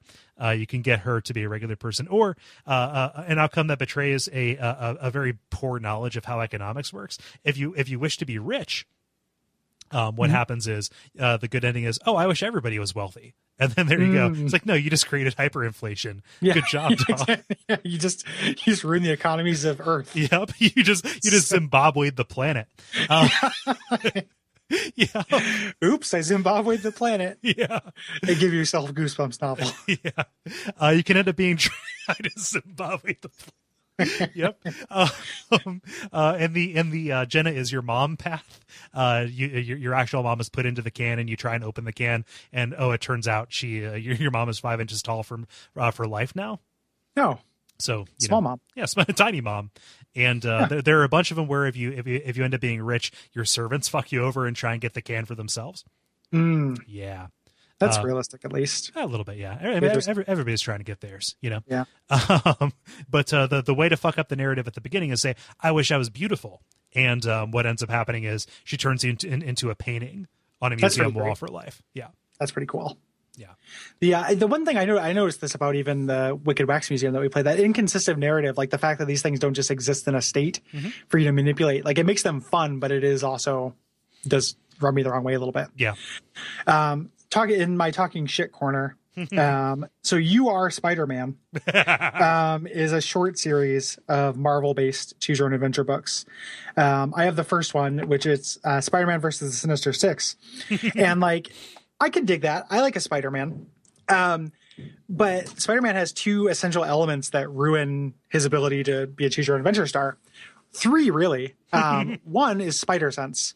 So like Spider-Man literally knows when things are going wrong. Right. So you can't have like, go turn to this page if you follow your spider sense, go to this page if you don't, like, of course, you follow your spider sense. So the way to do that is to make it constantly malfunctioning in a way that's like really obnoxious. Like it's constantly going off and you're constantly saying, why is my spider sense going off? It's because it's choose your own adventure book. Yeah. And then like you'll follow your spider sense, but it'll end up getting you killed or discredited anyway. 2, Mysterio. Because you're fighting the Sinister Six, so Mysterio changes what you see. So the first half of this book is this very frustrating, like you trying to save people, but Mysterio making it look like you're fucking them up, and then everyone going on these screeds about how Spider-Man is a menace, which like it happens in the comics, but I never knew what it would feel like when it happened to me. Like, it really hit home. I was like, poor guy. This is obnoxious. Fuck Mysterio. And then also at this period in the Sinister Six, there's also the Chameleon, who is the guy who can like disguise himself as anybody. So like you're constantly just doing things you think are good and they're going wrong. Oh man. Which is what happens to Spider-Man. Right. I get it. But it doesn't make for a good choose your own adventure book. Yeah. It's really obnoxious. The characterization's super shallow too. Like Mary Jane calls you Tiger literally every time she talks to you, because that's the one thing the person knew about Mary Jane. And the writing is a little suspect. Check this out. So you're fighting the Hobgoblin, who's pretty shitty anyway. And he says, "Spider-Man," the Hobgoblin cries. "That's my name, and Smashing Pumpkins is my game." You answer quickly. "Hey, speaking of Smashing Pumpkins, have you heard their new CD?" You ask coolly. "I'll be sure to send you one in prison." You ask coolly. Yeah. That was like a drill tweet. Like, it's exactly that. So that's the kind of cool kid dialogue we're dealing with in You Are Spider-Man. Oh man. Okay, so that's the fourth thing about Spider-Man that they get wrong or fucks up. He's like a witty fucker. Like, Yeah, he's he's not smart an and idiot. quick-witted. Like, Yeah, he's not the worst, which the Spider-Man is. So it's really weird too. Like the way you end up winning it is like purposely going into this trap but pulling out at the last minute. Mhm. You know, like so earlier there's a trap and if you go into it you just die. In this one you have to like bait it along and then pull back at the last second. Like it doesn't work at all. yeah. It's pretty bad. Man, that's crazy because like you're coming into that with a lot of baggage, and it sounds like at every step they've failed to make this an empowerment fantasy. It's weird because it is weirdly that those are things that happen to Spider-Man. Right. It's similar to the D&D things where it's like it just makes a bad fit for a gamification. Yeah. You know, so. Huh. All right, tell me about this deep jungle of doom. Yep. Another Goosebumps. I didn't mean for this to turn into the Goosebumps Power Hour. That's okay.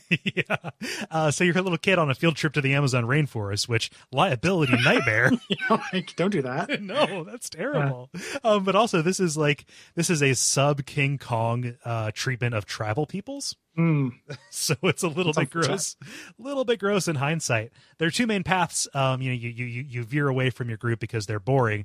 You can either go into the mountains and deal with these rock monsters who have like puffy, fluffy heads that are like, turns out they're covered in moss, and they put you through these trials to find a bunch of stuff. And eventually if you get in good with them, they will poison your food with slavery powder. And then the ending is, you find your skin growing calloused and you're growing fuzz on your face, but you don't care because you're in their thrall. Okay. Again, super creepy. The cool part of this book is where you eat this magical fruit that was laid out by tribal people that turns you into essentially the Swamp Thing or the creature from the Black Lagoon, this fish monster. And you have to try to convince this other classmate of yours that you are in fact you, and kind of just these horrific descriptions of what it is like to have your body transformed into this thing that can kind of speak but kind of can't. And dealing with everybody, treating you like what you are, a fish monster, and trying to figure out how to, trick this tribe into transforming you back. Yeah. That's so cool. Like really divergent kind of things. And like this has one of the, this is the ending from the books that stuck with me most. When you're running away from this danger or whatever that is out there in the forest, if you opt to jump into the water, the transformation is completed. Okay. And when you try and get out, it's like, you struggle to breathe and you can't. And you live out the rest of your life as this legendary Amazonian fish monster, like, swimming around and, terrorizing people and, all of that, and like coming to accept it. It's super bleak. That is very bleak, but pretty cool. Like that's a good non-standard game over. Yeah, very cool. The last two I'm going to mention real quick before we're over. So I have a bunch more than this, but they're just like, choice your own fun times, and they're just normal. I have a bunch of the D&D branded ones, and they essentially just kind of take some trappings from D&D. So they're like choose your own adventure books where like the word magic missile is mentioned, but they're noteworthy for having very long stretches of text. Like these are very kind of like, these are fantasy novels with fewer choices than maybe you would ordinarily have. And the two of them I've read are pretty good. Raid on Nightmare Castle and boy, what is it? Pillars of Pentagon. The Pillars of Pentagon. So somebody made that up on the spot. Yeah, very much so. And so those are both pretty good. And then I also want to talk about the Way of the Tiger series. This is another game book, series that's not choose your own adventure that has mechanics. And the noteworthy thing about this, I only have the second one, Assassin. But you play a ninja. And you have a kind of your powers the same way you would in a lone wolf. The kind of interesting thing is it has a kind of a robust fighting system where you have different moves. So like your punch is your basic move, but you can do a kick, which is like less likely to hit, but does more damage.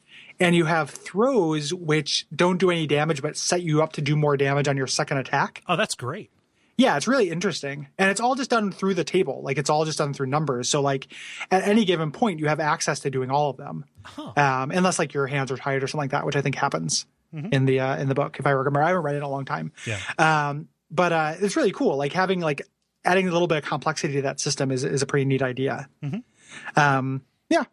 And like the story I don't remember very much about. Like it's a ninja story. Like it's not super well written. It's just kind of got a cool engine. Probably some kind of revenge plot. Yeah. Yeah. If I had to guess. Now, that sounds really good, and that sounds like the inverse or the opposite of Spider-Man, where the mechanics fit the narrative, and fit what they're trying to do. Yeah.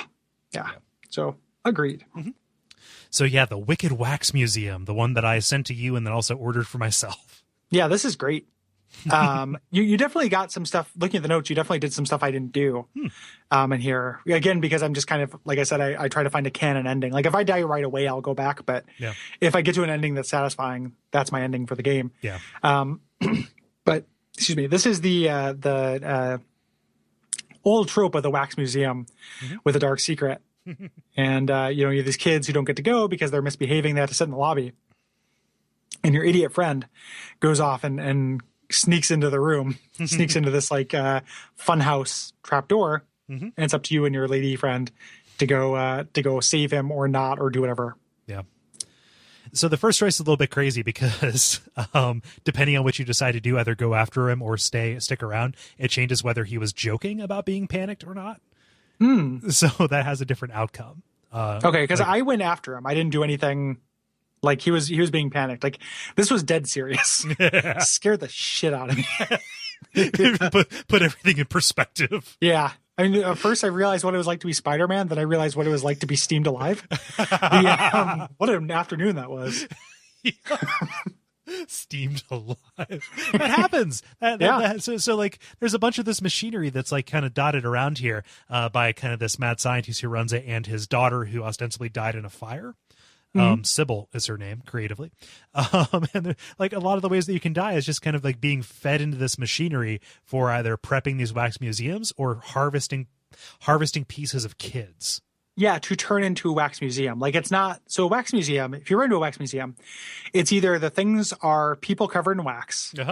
They're alive in some other way. This kind of takes this weird third way where it's actually turning people into the thing. Like they're not covered in wax necessarily.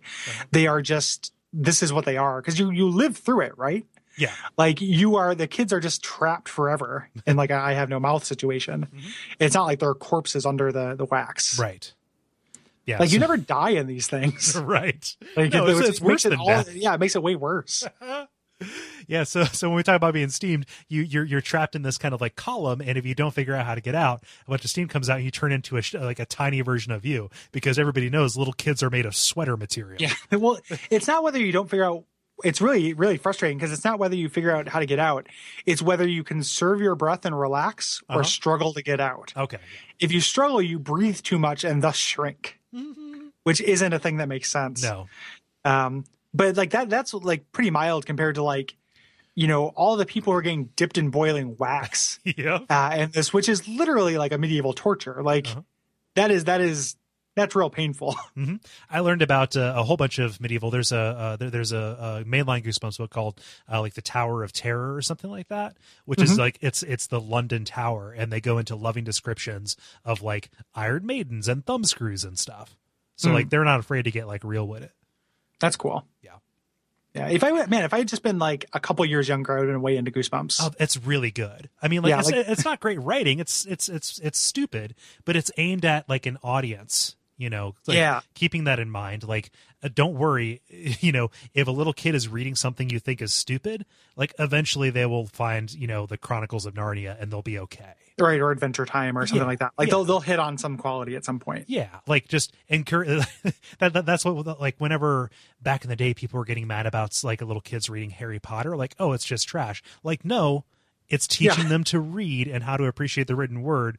Wait it out. If you don't like what they're reading now, they will probably read something better in the future. Also, those are kind of good books. Yes, Like those are really, really good pulp fantasy kid books. Stop being a fucking snob. I know this is coming from me. Why is my kid not reading David Foster Wallace? He's a fucking kid, you idiot.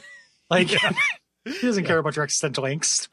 But like Goosebumps is like incredibly foundational for me, because like that, along with Tales from the Crypt and Are You Afraid of the Dark or whatever, this kid themed horror entertainment that was like just safe enough to, like, well, my parents didn't care what the fuck I did, but just safe enough to be distributed, like towards kids, kind of brought this, comedy and horror sensibility that I, kind of carry forward and treasure. Mm-hmm. Yeah. So you never encountered Axel at all? No, I never ran into Axel the skull-faced chauffeur. Yep. So I feel that could have been an entirely different book, and R.L. Stine is just like burning through ideas at this point. Like, he didn't need to waste him on the Wicked Wax Museum. I also would have accepted like the skull-faced chauffeur as a separate book. Yep. So he's a guy who's serving Sybil. Like on the path that you go through, you're kind of like going after the founder of the museum. Yes, I didn't even meet Sybil. Yes, Sybil herself is crazy because she is wax herself, but underneath all of that, she died in that fire years ago, and she's disfigured, and she is kind of like animated by a bunch of these bugs that are crawling underneath her wax facade, and she's looking for kid skin to rebuild her face so she can make her debut back to the public. That's incredible. So part of it is like you can reveal, oh, this woman is just a bunch of bugs with kid skin all over it at her press conference for coming out. That's great. Like, this woman you were about to accept as a person is 4 disgusting things instead. Yeah. Like, but Axel is in her thrall, right? He's doing all this. He is a person who, like, he's got eyes but no face skin, so he is a skeleton face guy in a chauffeur's outfit. And this whole path, he's like harrying you like the Nemesis. There's a machine called the deboner, which takes the bones out of kids. You can there's a situation where the skull-faced guy is like hanging over it. If you opt to save him, he gives you a tip for later, and that, kind of can help you out. Asks like, oh, have you received this piece of information or this thing? If you don't, he gets out and kills you. But putting this guy who's a skeleton into a deboner is like, there'll be nothing left. that's so good. That's nuts. Yeah. Like the part I read where it was just about dipping people in wax and stuff, I thought was pretty crazy. But that's way crazier. Like that and is that the branch that if you decide that he's just kidding and you don't follow him? I think. Oh, I gotta do this one again. This is gonna be like I'm gonna break my rule. Yeah. This also has another terrifying ending. There's a situation where you either fall into a machine or Axel gets you, and you wake up and you realize that you like your senses, like what you're seeing and what you're hearing and everything, like all these pieces of you are hanging from string in this room. And you see like, oh, here's like red hair from your friend. Like they disassemble these kids and hang the different parts, but they're still alive and like cognizant. So like this eye is over here, but there's another eye, and like everything is just kind of like disassembled. Like, oh, this is just how you live forever until you are put together into some kind of like new creation. That's amazing. Yep. That's incredible. This is the best book that I've ever heard of. This is now the best book I've ever read. That is amazing. That is good. I'm going to get into Goosebumps now. This is ridiculous. I'm almost 35 years old. Ladies. That's number 4. I keep saying that like I'm single or something, like I'm not moving in with my girlfriend in a week. Yep. Yeah, so this kind of became the Goosebumps hour, and I'm very sorry about that. No, it's okay, because that's good. Pretty crazy. That's great. Oh boy. Yeah. Well, what did we learn today? Don't hate Goosebumps just because of 90s kids. Yeah, that's pretty incredible. Yeah. That's more or less game books. Mm-hmm. I think hopefully we gave you a nice survey sampling Yeah. of them. There are infinite more. The Gamebook database that I'm going to link in the show notes is just extensive to an extreme degree. And there are ones on there that I'm really interested in. I didn't know that they made Call of Cthulhu ones, which I want to read because I love Call of Cthulhu stuff. Yeah. But there's so much there. Even just reading, so that You Chose Wrong blog has citations, like which books those came from. And like, I'm kind of curious to check some of those out just to see like what the context is. Man, Can You Defeat the Ice Demon is a 4-part book. Can you do? And the other thing about this blog that's awesome is that a lot of them have reviews, and they're just like adults just being like doing these reviews of them, essentially like we did, but with no sense of irony. So those are really fun to read as well. Yeah, like you can really get pretty far into this blog. Yeah, lose yourself. So like my takeaway, I'm like, you know, like what I've learned. This has been like an important episode of the show for me.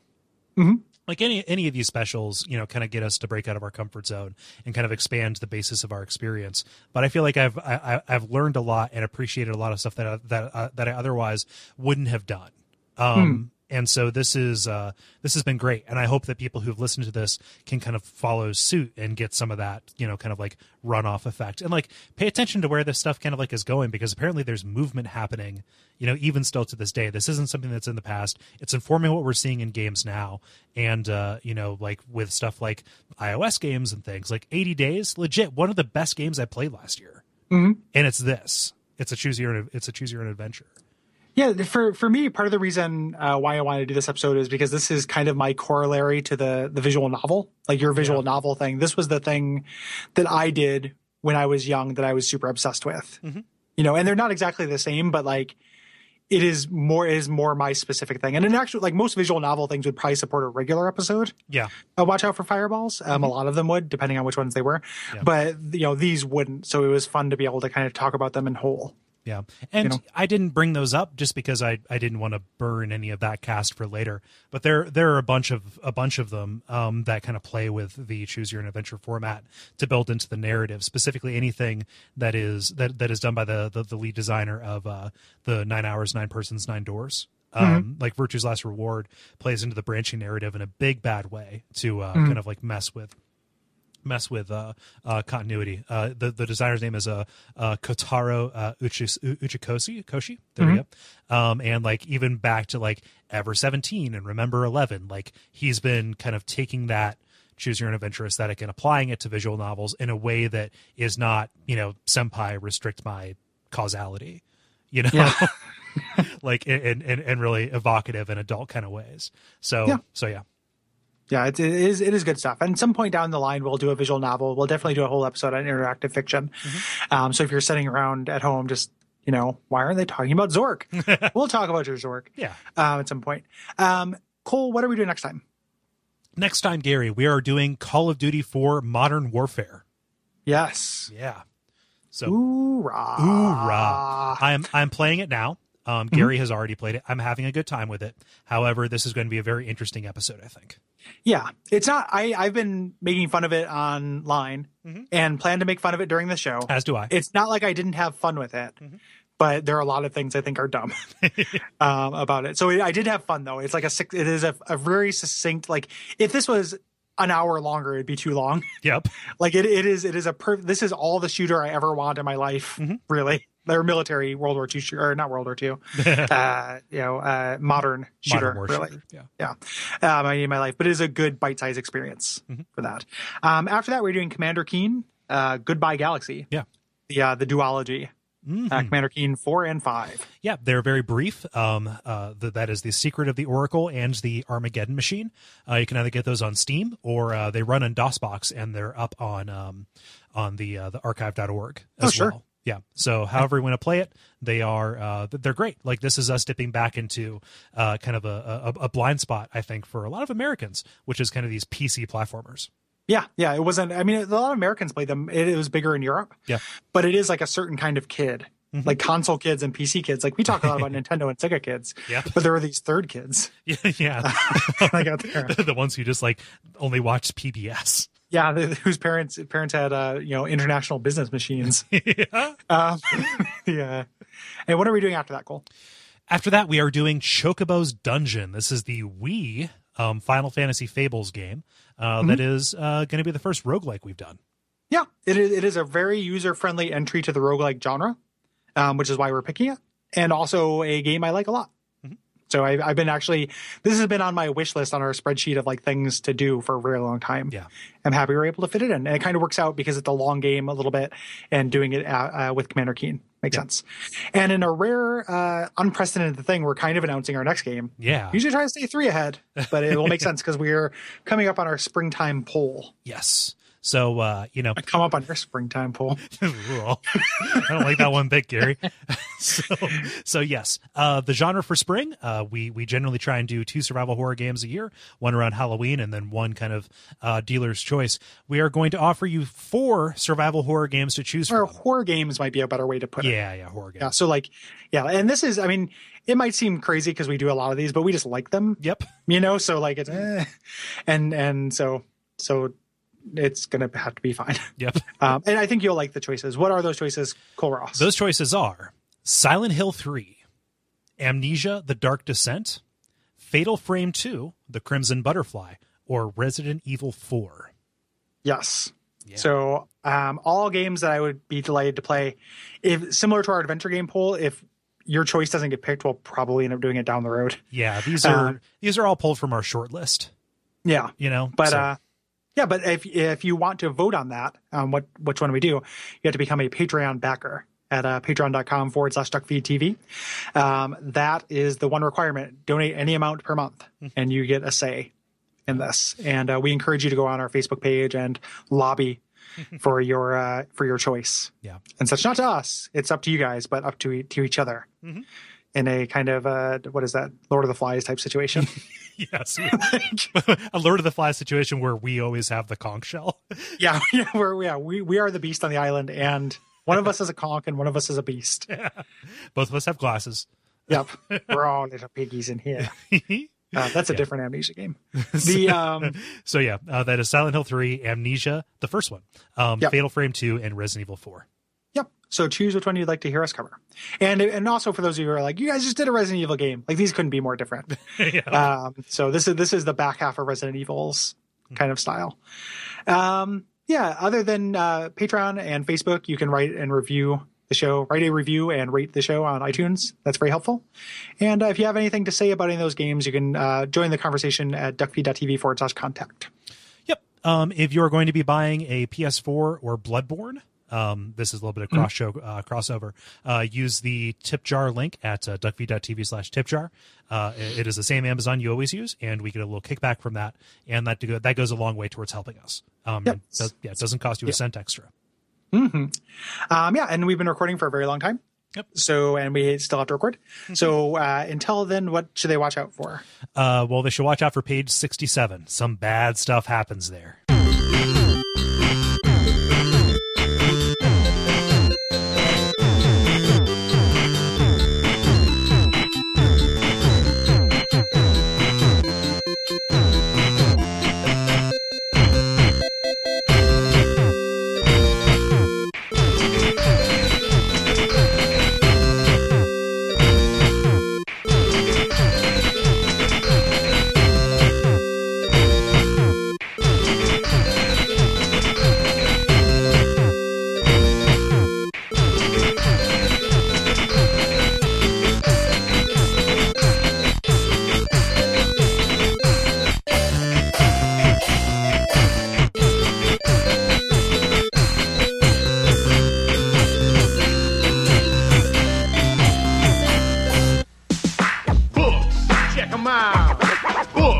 Check them out. Pick up a book. You got a fantasy? Imagination can take you to where you want to be. Are you curious? How can you find out? Books. Check them out. Books. Check them out. Read about stars and cars, play electric guitars, or cops that work hard, patrolling the boulevard, the heavyweight champ and his craziest bout. Books. Check them out. Books. Check them out. At your library.